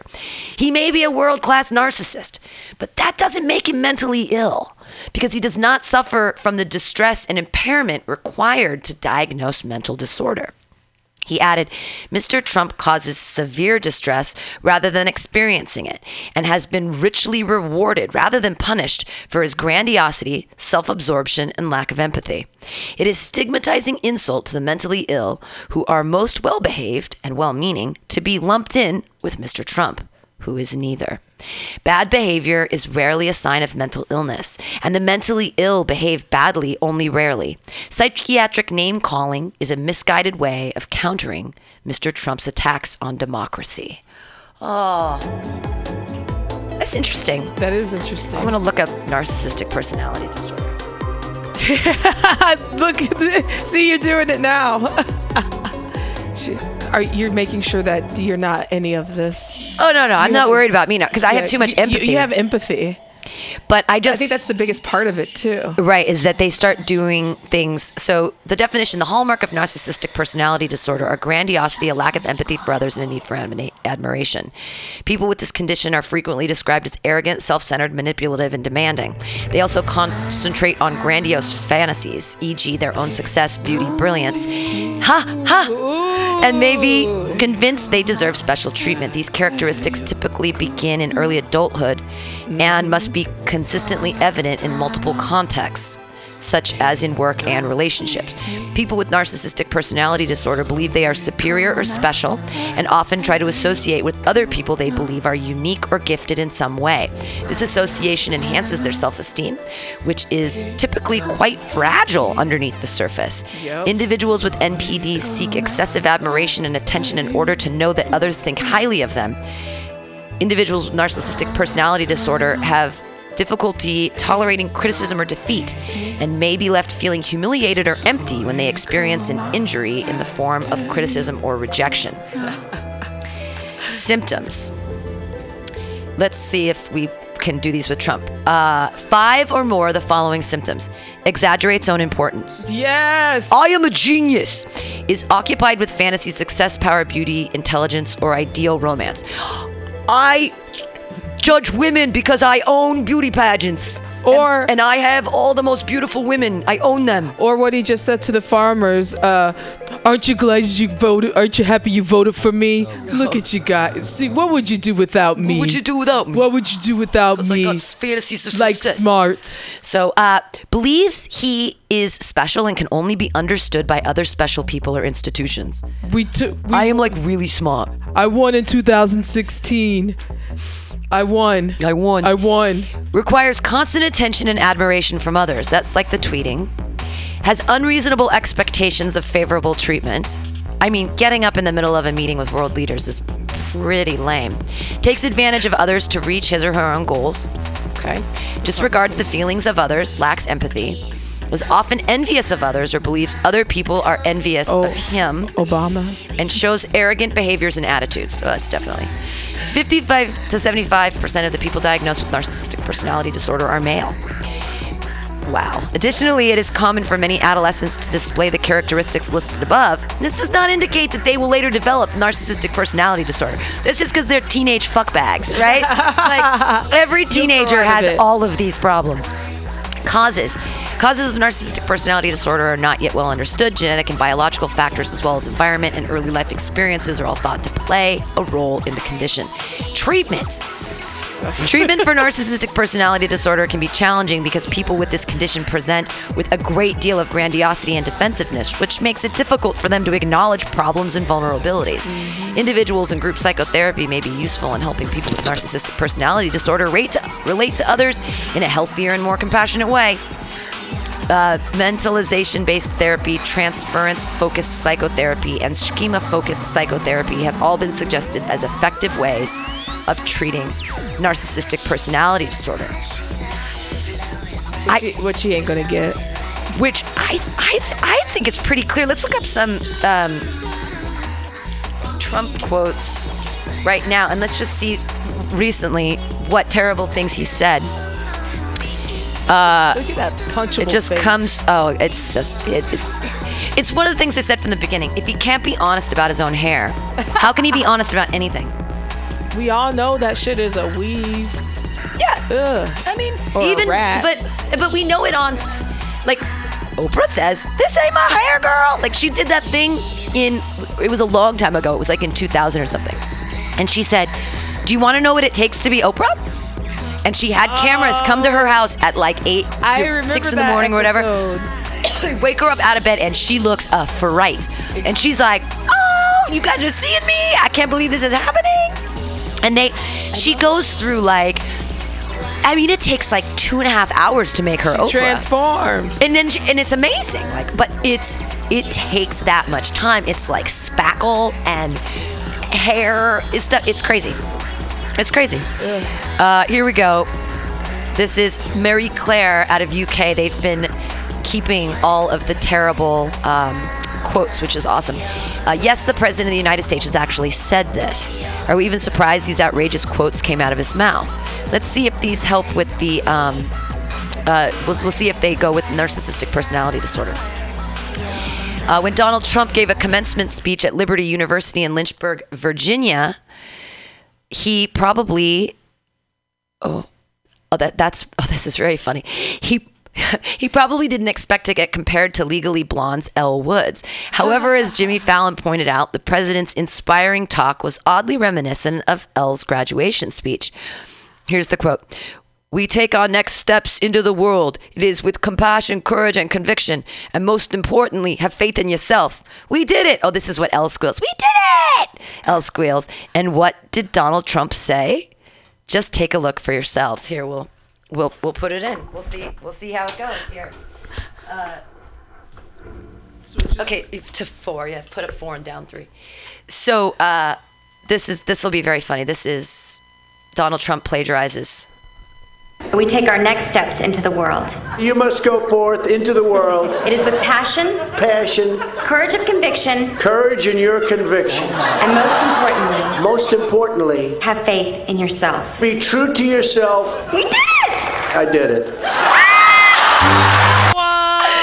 Right? Are you fucking kidding me? What? He watches way too much TV. His wife did it too, though. I mean, Melania completely plagiarized Michelle Obama. Yeah, And but at least it was Michelle Obama. that's hilarious. Wow. You can always rely on Donald Trump for providing us with the most ridiculous and outrageous statements that often result in a distinctly unique feeling of combined and immense anger, frustration, disbelief. Last year, the U.S. election results revealed that Trump would become the next president of the United States, so we thought it only appropriate to round up the most outrageous Donald Trump quotes we've heard to date. Okay, we did some of these on our song. Can you imagine what the outcry would be if Snoop Dogg, failing career and all, had aimed and fired the gun at President Barack Obama? Jail time. So he's got to put down someone else to make himself feel better. Well, these are the same ones that we used for the song, which was great. So he's just an idiot. But this is I'm glad they brought this back out. Is this recent? Though this just came out 2 days ago, but they re-released the stuff. We are going to have an unbelievable, perhaps record-setting turnout for the inauguration, and there will be plenty of movie and entertainment stars. All of the dress shops are sold out in Washington. It's hard to find a great dress for this inauguration. Who went to? What does it have anything to do with it? All the dress shops? All the dress shops. All the dress shops, Yeah, really? Happy New Year to all, including to my many enemies and those who have fought me and lost so badly they just don't know what to do. Love! That was a narcissistic one. Wow. Right? This nigga is crazy. This is weird. Robert Pattinson should not take back Kirsten Stewart. Yes. She cheated on him like a dog and will do it again. Just watch. He could do much better. Yeah. He tweeted this before he was president. Why? Yeah, I remember like in 2012 or something. But why? Yeah, but why is he? Yes, right. He watches too much damn TV. This is crazy. He got into the Robert Pattinson thing. What was that movie? What was that book? Those 50 Shades. The werewolf books, the vampire. That vampire Twilight shit. Oh, Twilight. Yeah. Twilight. They sparkle. A great African American president hasn't exactly had a positive impact on the thugs who are so happily and openly destroying Baltimore. He means niggers. Well, I mean, he puts other people down. Just in the lens of the narcissistic personality disorder, he has to make fun of Barack Obama in order to make himself feel better. Because he knows Barack Obama is smart, and that's why it hurts him. If I were running for The View, I'd fire Rosie O'Donnell. I mean, look at her. I'd look at her right in that fat, ugly face of her and say, Rosie, you're fired. Because that's an oldie but goodie. It's an oldie but a goodie. But the whole thing is that all the women on The Apprentice flirted with me, consciously or unconsciously. That's to be expected. He's so narcissistic, he thinks all the young girls are flirting with him. Into him. Yeah, absolutely. I am so glad that I did not go on that show when I had the opportunity to do it, because I didn't want to meet him. I just wanted to meet Martha Stewart.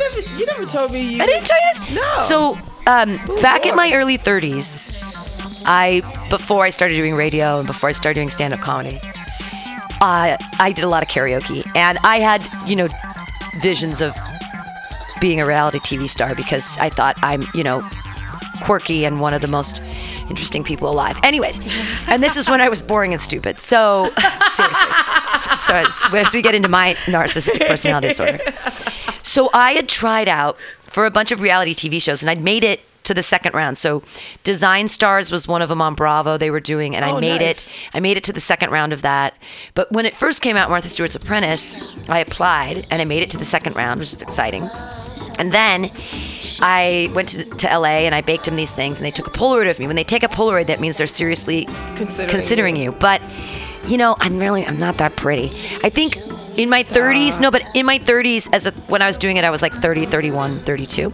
And so at that time in my life, I wasn't, like, now being older, I think I have a better shot with these kinds of things. But I was sort of in this age where, the 30-year-old women have to be like really hot to be on those reality shows. Now that I'm like 40, people are like, she's older. But so I applied for Martha Stewart's The Apprentice, and I didn't get chosen. I was sober for the longest period of my life. I was sober for 8 weeks. I didn't smoke any pot or drink because I knew they were doing drug testing, and I knew I was in the running, and so I was sober. So I finally called them up, and they're like, you didn't make it. They said apply next year, whatever. So then I watched Martha Stewart's The Apprentice, and it's boring. It's so stupid and boring. And they have open auditions for the second year, Martha Stewart's Apprentice 2. And so I audition, and I get called to the second round, and they bring me upstairs, and this time it's in San Diego, and I'm in this hotel room, and they're filming me. And they say to me, the casting director, "Where have you been? Where were you last year?" And I said, "Hey guys, I was there. You took a Polaroid of me. You just didn't choose me. I know. I would be so interesting. You should have chose me. I love Martha Stewart." She was like, "You have no idea how much I love Martha Stewart. I bake all the time, make my own pasta. I love Martha Stewart. I would cry. I wouldn't be able to handle myself because I'd constantly be crying around her because she's so amazing." They're like, "Where were you?" So they told me during that meeting, they're like, "If it gets picked up for a second year, you're definitely on it. We love you." And then they said, "But we don't think it's going to get picked up. Do you want to be on Donald Trump's The Apprentice?" And I said, "Fuck that guy." No. This is like in 2003 or 4 or 5, something like that. I'm like, "Fuck that guy. Oh, no. I don't ever want to meet him. Oh. I said, "The only reason that I'm on this show is not because it's The Apprentice. It's because it's Martha Stewart. Because I love her. I love her." Ew, that means you would have had no. No, I would have been on. You knew not to sell out then. Well, I just knew not to be on that show because I hate that guy. Yeah, because he was a piece of shit before The Apprentice. And he'd fire me first because he'd be like, "You don't respect me." I'd be like, "Fuck you. No, I don't respect you." They would have brought you back for ratings. Right. Yeah, they'd be like, "You got to keep Pam. I'm sorry. Yeah. You got to keep the totally. socialist on board." Yeah. I'd be like, "We need to That's when he was a Democrat too. So yeah, right. So he'd be a little different. But I mean, I chose not to be on that show. Even before The Apprentice, people knew that he was a scummy son of a bitch. Yeah, absolutely. And then I never watched that fucking show in the first place because his face was punchable then. Well, absolutely. Well, no, I hate it. The only reason I watched it was for Martha Stewart. And I did watch a couple seasons of him. I don't know. I had nothing else going on in my life at that time. I was married and I was just completely unhappy. So I watched a lot of reality TV, of course. But you've heard about my desire to be on Survivor. I really need to I have a Survivor video, but now it's like a year old because I was going to do it last year and I should redo my fucking Survivor video. But do it. I would love to be on. I feel like if I could be on Survivor, at the bottom it would say Pam, stand-up comedian, Pam, Mutiny Radio, and then it would just make this place because everybody's into this cult of celebrity and they want everybody to be on TV and whatever. And that's the thing. I don't look good on film. I know what I look. I can take still. No, I can take still pictures because I know my angles. Thank you, Tyra. But TV makes me look funky. See, I don't know. I would have to see you on camera because people. I mean, my nose is very beaky. This is why a lot of people don't like to watch themselves on camera either. So because of the fact of yes, I may look good in a photo, but I don't like to see myself on film because maybe it's you critique yourself so much harder. And I make ugly faces all the time. I do weird things with my face when I'm being effusive, which works in reality. But then if you try to slow it down or watch it back, it's that doesn't work. The beauty of me is that I'm very rich. All we have to do is go back through his quotes and realize that he has narcissistic personality. And he still won. It's freezing and snowing in New York. We need global warming.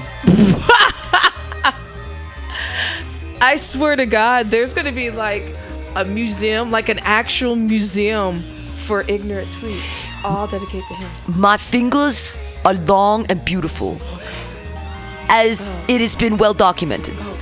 Are various other parts of my body. Gross. Okay, let me try this again. My fingers are long and beautiful, as it has been well documented. Oh, I see. I couldn't figure out how to read it. My fingers are long and beautiful, as it has been well documented, are various other parts of my body. My dick is big. My dick is big. My dick is so small that I have to tell you my dick is big. Hey guys, you know what I have to do to tell you that my dick's not big? I gotta go get a sports car, and I gotta sit in it and talk about how big my dick is. So what I'm gonna do? Everything has to be gold. It's huge. My dick is huge. Okay. My huge dick and I are in a car that is worth more than than you. Now, ladies, smart ones out there, you all know whenever a man brags about his hands and what he supposedly has down in his pants, you know it's fake news. Fake news. You know what this shit. And on top of that, what you just said, he has to buy like a overpriced sports car or a big car, boom, to prove his dick size. Right. And you know his dick is very, very, very, very, very small. And the thing is, it doesn't really matter anyways, because if you have a small dick, you can like use a dildo and not be all like he's a selfish lover. Yeah, well, that's the thing is, guys, you don't have to worry. Everyone, oh, my dick is tiny, my dick is this. You can buy any dick you want and pleasure your woman with it.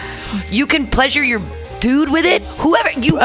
We don't have to. This isn't the dark ages. We don't have to get cucumbers now. We can actually like get. I don't agree with you. I don't agree with you. Really? Yeah. Just how like men talk about tit size, I'm gonna talk about dick size. Yeah, but and you know what? But here's also where I'm about to say about dick size. Yeah.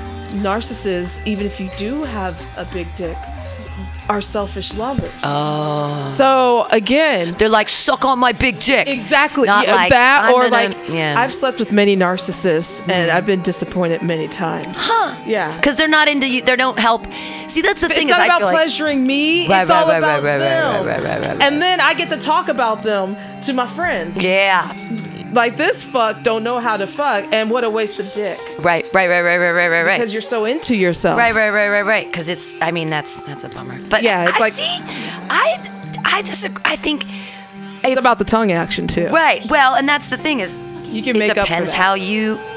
I think that with if someone's going down on you and they have a big old dildo, like that is incredibly pleasurable and awesome, and then you can pride yourself on the work and how you figured out how to do it with this. Like, it's a different thing. It's an art form. I do agree it is an art form. If you have not miniature weenie, you can't do anything. But like, if you average, you can work with something. Yeah. But I mean, teeny weenie, cocktail weenie. Right. Just is the insertion part. I'm trying to remember if it's ever. Mouth game has to be on point. Well, I think that the only tiny dick I ever dealt with didn't actually go inside me, and I found it very easy because it was tiny to suck. So it was like the easiest. I actually didn't mind it because I was like, this is the easiest blowjob in the world. And like, he took a shower. Like, for me, like people, my boyfriend might complain. He doesn't complain that I don't suck his penis very often, but also he showers like once a week and he does manual labor. So in my defense, I don't want to get all down there in your biz. No. When it's all, because like, that's the thing is, I won't let him do any downstairs business unless I've showered that day. Yeah. And if I've done hygiene. A doopy, right? If I've done a doopy, I have to clean before. No, like, right? So if like I showered in the morning. That's common courtesy. But that's what I think.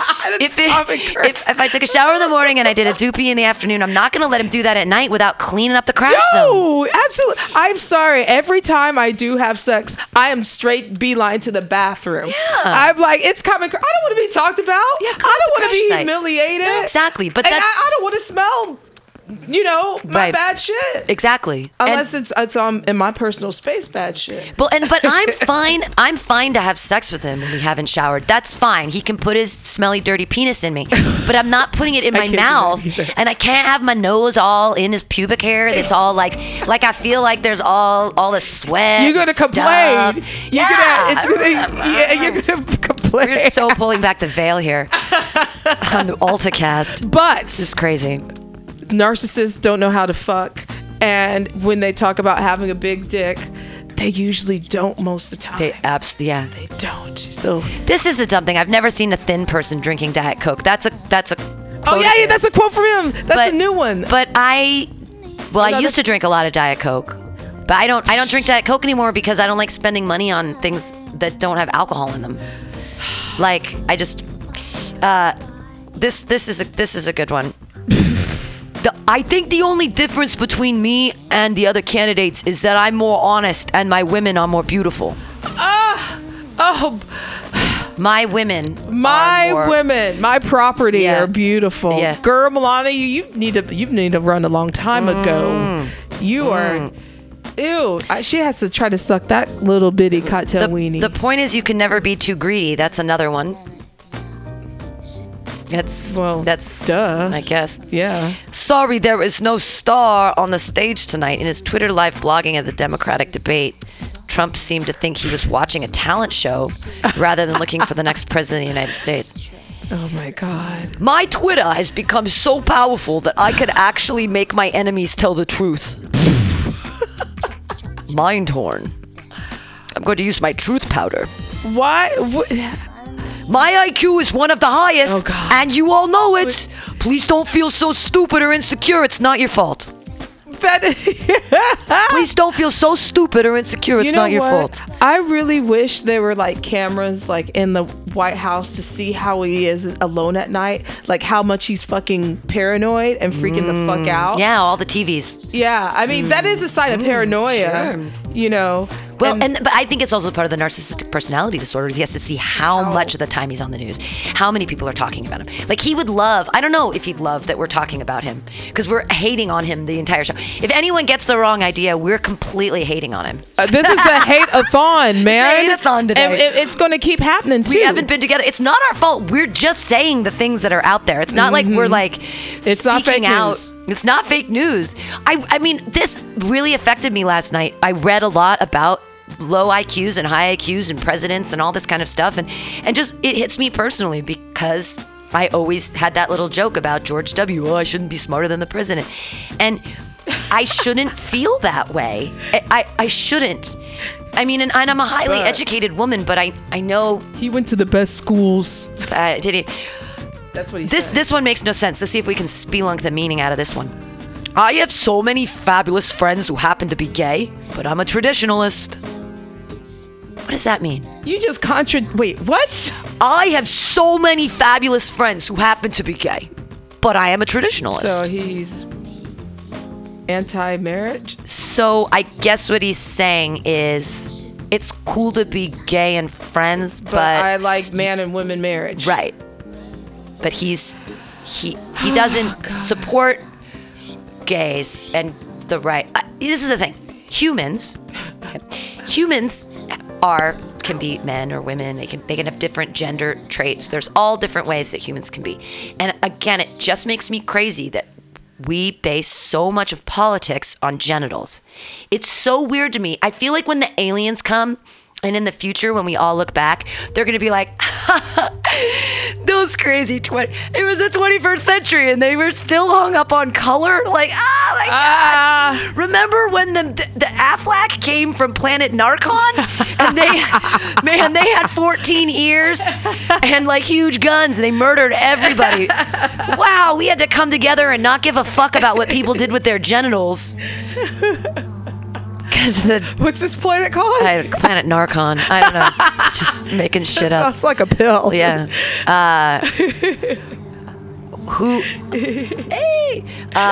Let's see. Look at those hands. Are they small hands? God, and Republican rival Mark Rubio referred to my hands. If they're small, something else must be small. I guarantee you there's no problem. I guarantee. We're talking about President dick size again. This is the second quote where he talks about his penis. Because it's small. But the point is that politics shouldn't have anything to do with penises or vaginas, the lack or they're not thereof, vaginas. the use of a uterus or the non-use, the women having they don't even know we have uterus. The whole thing about Hillary, like, well, a woman can't be president because they're hysterical because they're a period thing and like that's a huge once a month she's going to be like a bitch to everybody. Well, I she think was bleeding from her nose and you out of the you know what. I mean, it's that was another quote. It's crazy. God, the only card Hillary Clinton has is the woman's card. She's got nothing to offer. And frankly, if Hillary Clinton were a man, I don't think she'd get 5% of the vote. The only thing she's got going is the woman's card and the beautiful thing. And the beautiful thing is women don't like her. Well, how about she was the Secretary of motherfucking State? That's the thing that just makes me insane. And it keeps coming back to this. Why are we, as the American people, substituting celebrity for knowledge, for experience? I don't know. It's that whole celebrity thing. When Kim Kardashian writes a book on neurosurgery, are we gonna go, oh, look at Kim, she's so smart. When did she get? Oh wait, they gave her an honorary doctorate from Harvard. I got a real one for you too. Yeah. When Jenny McCarthy said, "Don't vaccinate your children," and a lot of moms were listening to that shit. Jenny McCarthy was a Playboy playmate and singled out. Yeah, she is not a doctor. Actress. She's an actress. She's an actress. Yeah, I liked her in Singled Out though. Yeah, she was but no, you vaccinate your kids, and you know what happened? A lot of kids end up getting polio? The mumps and stuff like that. We eradicated polio. I think polio, there's a lot of things. Yeah, the mumps because of the vaccine, and so a lot of parents read into this because Jenny McCarthy from Single Out says, "Don't vaccinate your kids." And a lot of people believe this sort of hype that they say, "Oh well, vaccinations and autism." Okay, before you get to vaccinations and autism, which is like once a year when they're little to make sure they don't die of some horrific disease that kills people in other places, like polio. Instead of that, we should look to the diets that we feed children. Mm-hmm. When you eat processed foods your entire life, we don't think, like, it's so crazy to me how we've divorced ourselves from our bodies, and it's like, it seems pretty easy. You put food in your mouth hole and it goes through your body and it makes you stay alive, and then what doesn't work, you poop it out, and then we have these bodies and they work based on the fuel that we put inside our bodies. But like, if you put fake fuel in, if you put like, corn syrup, and corn syrup's in I think corn syrup causes autism, honestly. I mean, yes, I definitely agree with the whole, of course I agree with the diet thing, but you also have these moms that, believe in all the organic shit, but still believe the fucking fact not to vaccinate your kid because you're listening to someone that doesn't have any credentials. Well, science is good. Science is a fact. Yes, science is. It's not a question or a what if, it's a fucking fact, just like math. What's 2 + 2? Right. It ain't going to be 7. Yeah. Well, it depends though, because fake news. But if you look at certain not like normal numbers, but certain things have a synergistic effect. So you could have 2 + 2 and have it be 7. Like if you had 2 ecstasy pills and a bunch of Adderall together, rather than being 4 pills, it would really be like, you'd get really, really, really high. Are we doing fractions now? Because that's a level I can't take. Yeah. Fractions. More evil Trump quotes that prove that he has narcissistic personality disorder. Number 1, I have great respect for women. I was the only one that really broke the glass ceiling on the behalf of women, more than anybody in the construction industry. You broke the glass ceiling for women? Didn't he rape his first wife, Ivana? Maybe. He raped his first wife, but she just didn't want to have sex with him, and he wanted her to have sex with him. So probably because she didn't want to see that little cocktail weenie again. Because he's got big hands. Because his toupee smells funny. The glue that you use to glue the toupees on smells really weird, and sometimes they don't take it off every day, right? So it like kind of has this old musty, like dead person kind of skin smell. Like a dead rat. Kind of gross. The only thing I believe in the glass ceiling, I say lean in, just like Cheryl.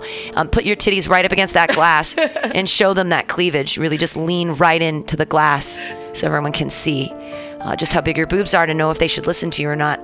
I'm thinking, sorry, I just love misogyny. It's so easy just to fall right into that. I know, it sounds so stupid, right? But it's fun. It's fun to play with. I'm thinking to myself right now, we should just cancel the election and give it to Trump, right? These are just his quotes, but I feel like this really bolsters this narcissistic personality. It does. It's obvious. It's so obvious. It doesn't matter what the media write as long as you've got a young, beautiful piece of ass. That was a quote from Maxim magazine. Yeah, because he's trying to get to that young voters. He's like, you guys like to fuck girls, I do too. Oh no, that's from like 2000. Yeah, some of them are old, but they're ridiculously things. They're fucking ridiculous. Oh, here's the big. We'll end on the big one that he was overheard, that nobody cared that it happened, and we still elected him. I'm automatically attracted to beautiful. I just start kissing them. It's like a magnet. just kiss. I don't even wait. And when you're a star, they let you do it. You could do anything. Grab them by the pussy. You could do anything. Okay, we talked about this almost 2 years ago. How the fuck do you grab someone by the pussy? See, he doesn't know what the fuck he's doing. You just don't know. Oh my God. And honey, that is called sexual assault. Yeah, it's called assault. And I don't. I mean, y'all white women still voted for him. I don't know why y'all did. I mean, we try to tell you. I guess. Well, the thing is, if you grab, I mean, you can grab some because you just grab their crotch and you just kind of grab their whole crotch area. I don't know. I can't. You can't be wearing a skirt. I guess you have, unless he went under a skirt, which is even more horrific. I didn't think about that. That's like the accidental finger bang. Like if you're wearing pants. He just kind of grab you like a Barbie doll down there, right? Yeah. But if anyone went like under the skirt and then tried to, that is so much violation. I didn't even think about it in that sense. Yeah, I didn't want to think. Sorry that we thought about that. Terrible stuff. Fucking rapists. Oh, America, good job. Everybody, buy some tickets. I looked at someone's confused and stuff. I'm confused. This has been the Alta-Cast. I don't know what's going on in the world. Why we've all decided that celebrity is the new everything. Oprah ain't going to run. Well, and Oprah, I know you're not listening to this, but if you do want to run, which I would support if you get some political experience now. Right? Like maybe you don't run until 2024. Maybe you go be a senator or be in the House of Representatives or be a mayor or something. Give me a brand new car. Yeah, give everyone whatever. That's a good Oprah voice. Thank you. But if she goes out and does some public service and shows that she has a mind for politics, I mean, I'm sure she does. I'm sure she'd be great. But just have a little experience. I just thought of this. It just came to me. So she's friends with the Obamas, right? Mm-hmm. So, if she did run, she would get Michelle and Barack to help her out, and maybe one of them could go into Secretary of State or some that'd shit. Be great. And sure. They'll be schooling her. Yeah, absolutely. Because though Barack can't run for president again, I think he can still be a part of government. And then Michelle, she can do whatever the fuck she wants. Well, I wish Michelle would run in 2020. Now that's sexy. Yeah, I mean, she's if there was a candidate I could get behind, it would definitely. But they ain't be ready Michelle for that. Or are you? Why? I don't know. I think every suburban white woman loves Oprah more than Michelle. Interesting. Just because. Come on, don't you remember her audience? All those those housewives. No, everyone loves Oprah. I mean, everyone. I love Oprah. I think the thing is, Oprah. She's great. Oprah and then Michelle, definitely. But Oprah, I think number one. I think if she was to run, she would definitely win. She just crosses everybody in a positive, Yeah, but she's a good egg. But the Obama. I'm like, I just thought about that. But still having some real political knowledge, experience, and clout. Run for Senate. Shit. Couldn't hurt anybody. I mean, because I think that's what we're realizing now in year 2 here of the 45 disaster is that he really has no idea what's going on. So, no. Somebody need to go to jail, though. Somebody need to go to jail. Somebody need to go to jail. Yeah, and not poor people. Abolish all jails, everybody. Let's go out and be nice to somebody, and we'll see you guys next week on the Alta-Cast. Yeah, we will this week. Yeah. Okay, word. Bye. Toodles.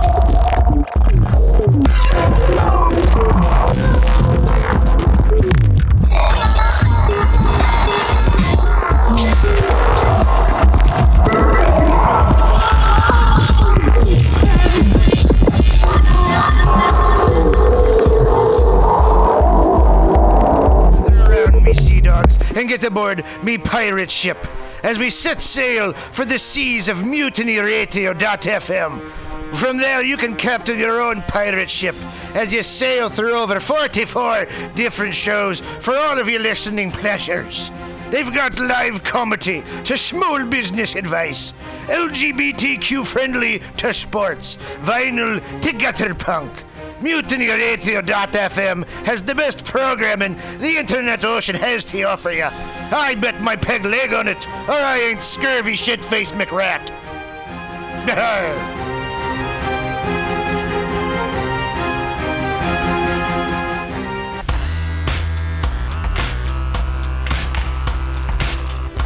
Hey everybody, listen to the Weekly Review with Roman every Friday from noon to 2 p.m.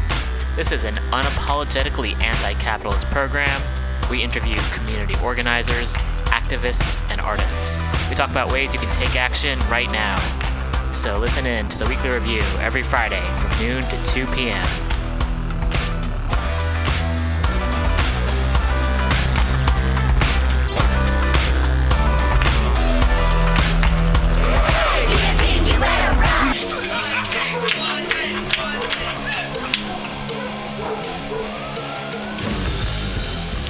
Subliminal SF brings you visual and auditory mind control. For the best graphic design, physical merchandise, and live music promotion, go to www.subliminalsf.com and check out their hilarious t-shirts and super cool bands at clubs and bars all over the Bay Area. Subliminal SF creates amazing flyers, posters, and design for every need. So go now to www.subliminalsf.com and experience what this wonderful local business has to offer.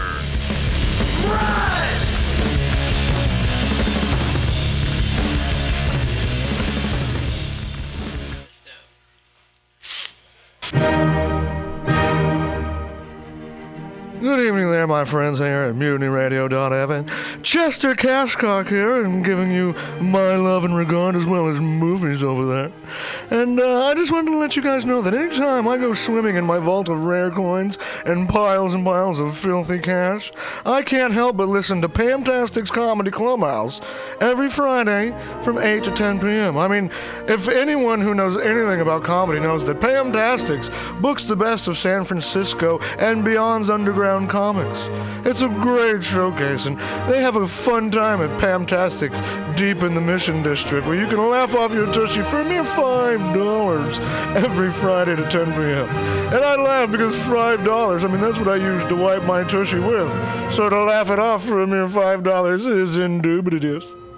But if you can't make it to Mutiny Radio, well, don't even worry. Don't fret at all. You can simply download the podcast post-show and giggle in the comfort of anywhere, like your Aspen summer home on the mountain ridge with the kayak feeling. So all you got to do is just go to podcastics.pcrcollective.org/comedy clubhouse, or you can listen live every Friday from 8 to 10 p.m. as your host Pam Benjamin brings you the best comedy from San Francisco and beyond the universe. And what's better than the universe? It's a cash cock, honey. Yeah.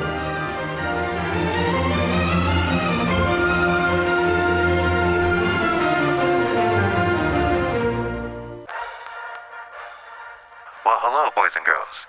You know what a password is. That's a secret word that soldiers would use to get past the sentry and up to the front. Well, here's a password that gets you up to the front in all the right places. It's cannabis energy. It seems the faster you go, the more cannabis energy you need. So if you want to win, you have to have lots of cannabis energy. And the swellest way I know to get it is just by using Green Army Skincare. Boy, they're just crammed full of cannabis energy. There are more cannabis energy units in one lip balm tube than you use circling the base 10 times or when you ride your bike 4 miles across the city. And it's fast acting.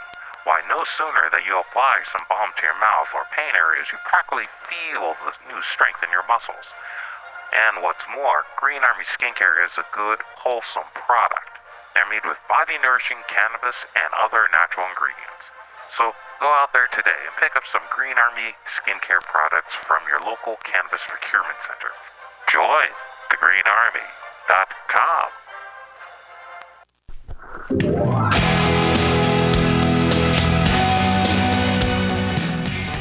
Hey, ladies and gentlemen, we'd like to invite you down to Bender's Bar and Grill in the heart of the Mission District in San Francisco at 806 South Van Ness.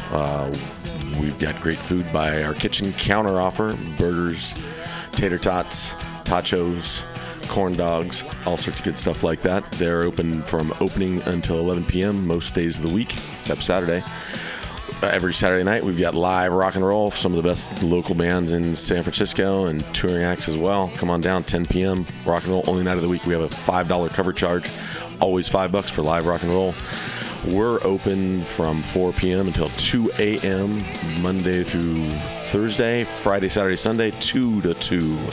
Come on down, have some drinks with us. We've got Whiskey Wednesday, Tequila Tuesday, and we've always got the Steve McQueen special, shot of bullet bourbon and a can of California lager for $8. Come down and enjoy our patio.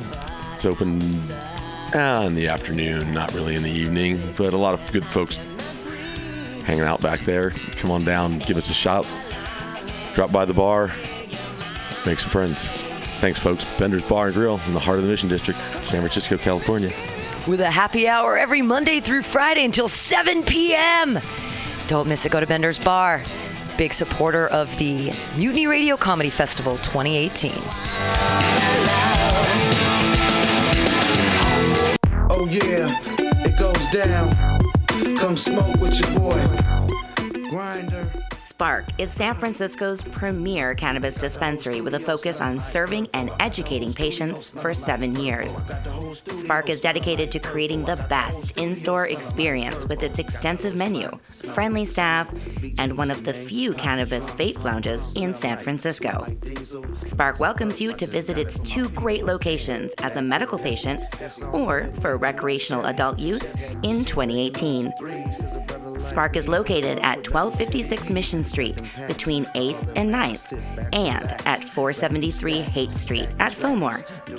Both locations are open until 10 p.m. every night. Spark staff looks forward to serving you. Coming at these bitches and all these snitches, hitting switches, going rags to riches.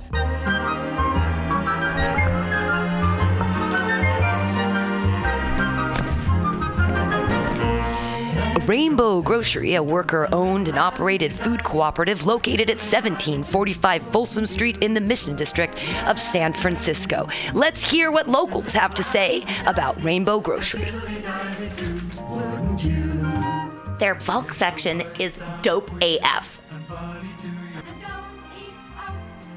I love their variety of cheese and home decor items and this of unique items that you can't find anywhere else. Their cheese section is insane. I love Rainbow Grocery because it's the #1 grocery store to shop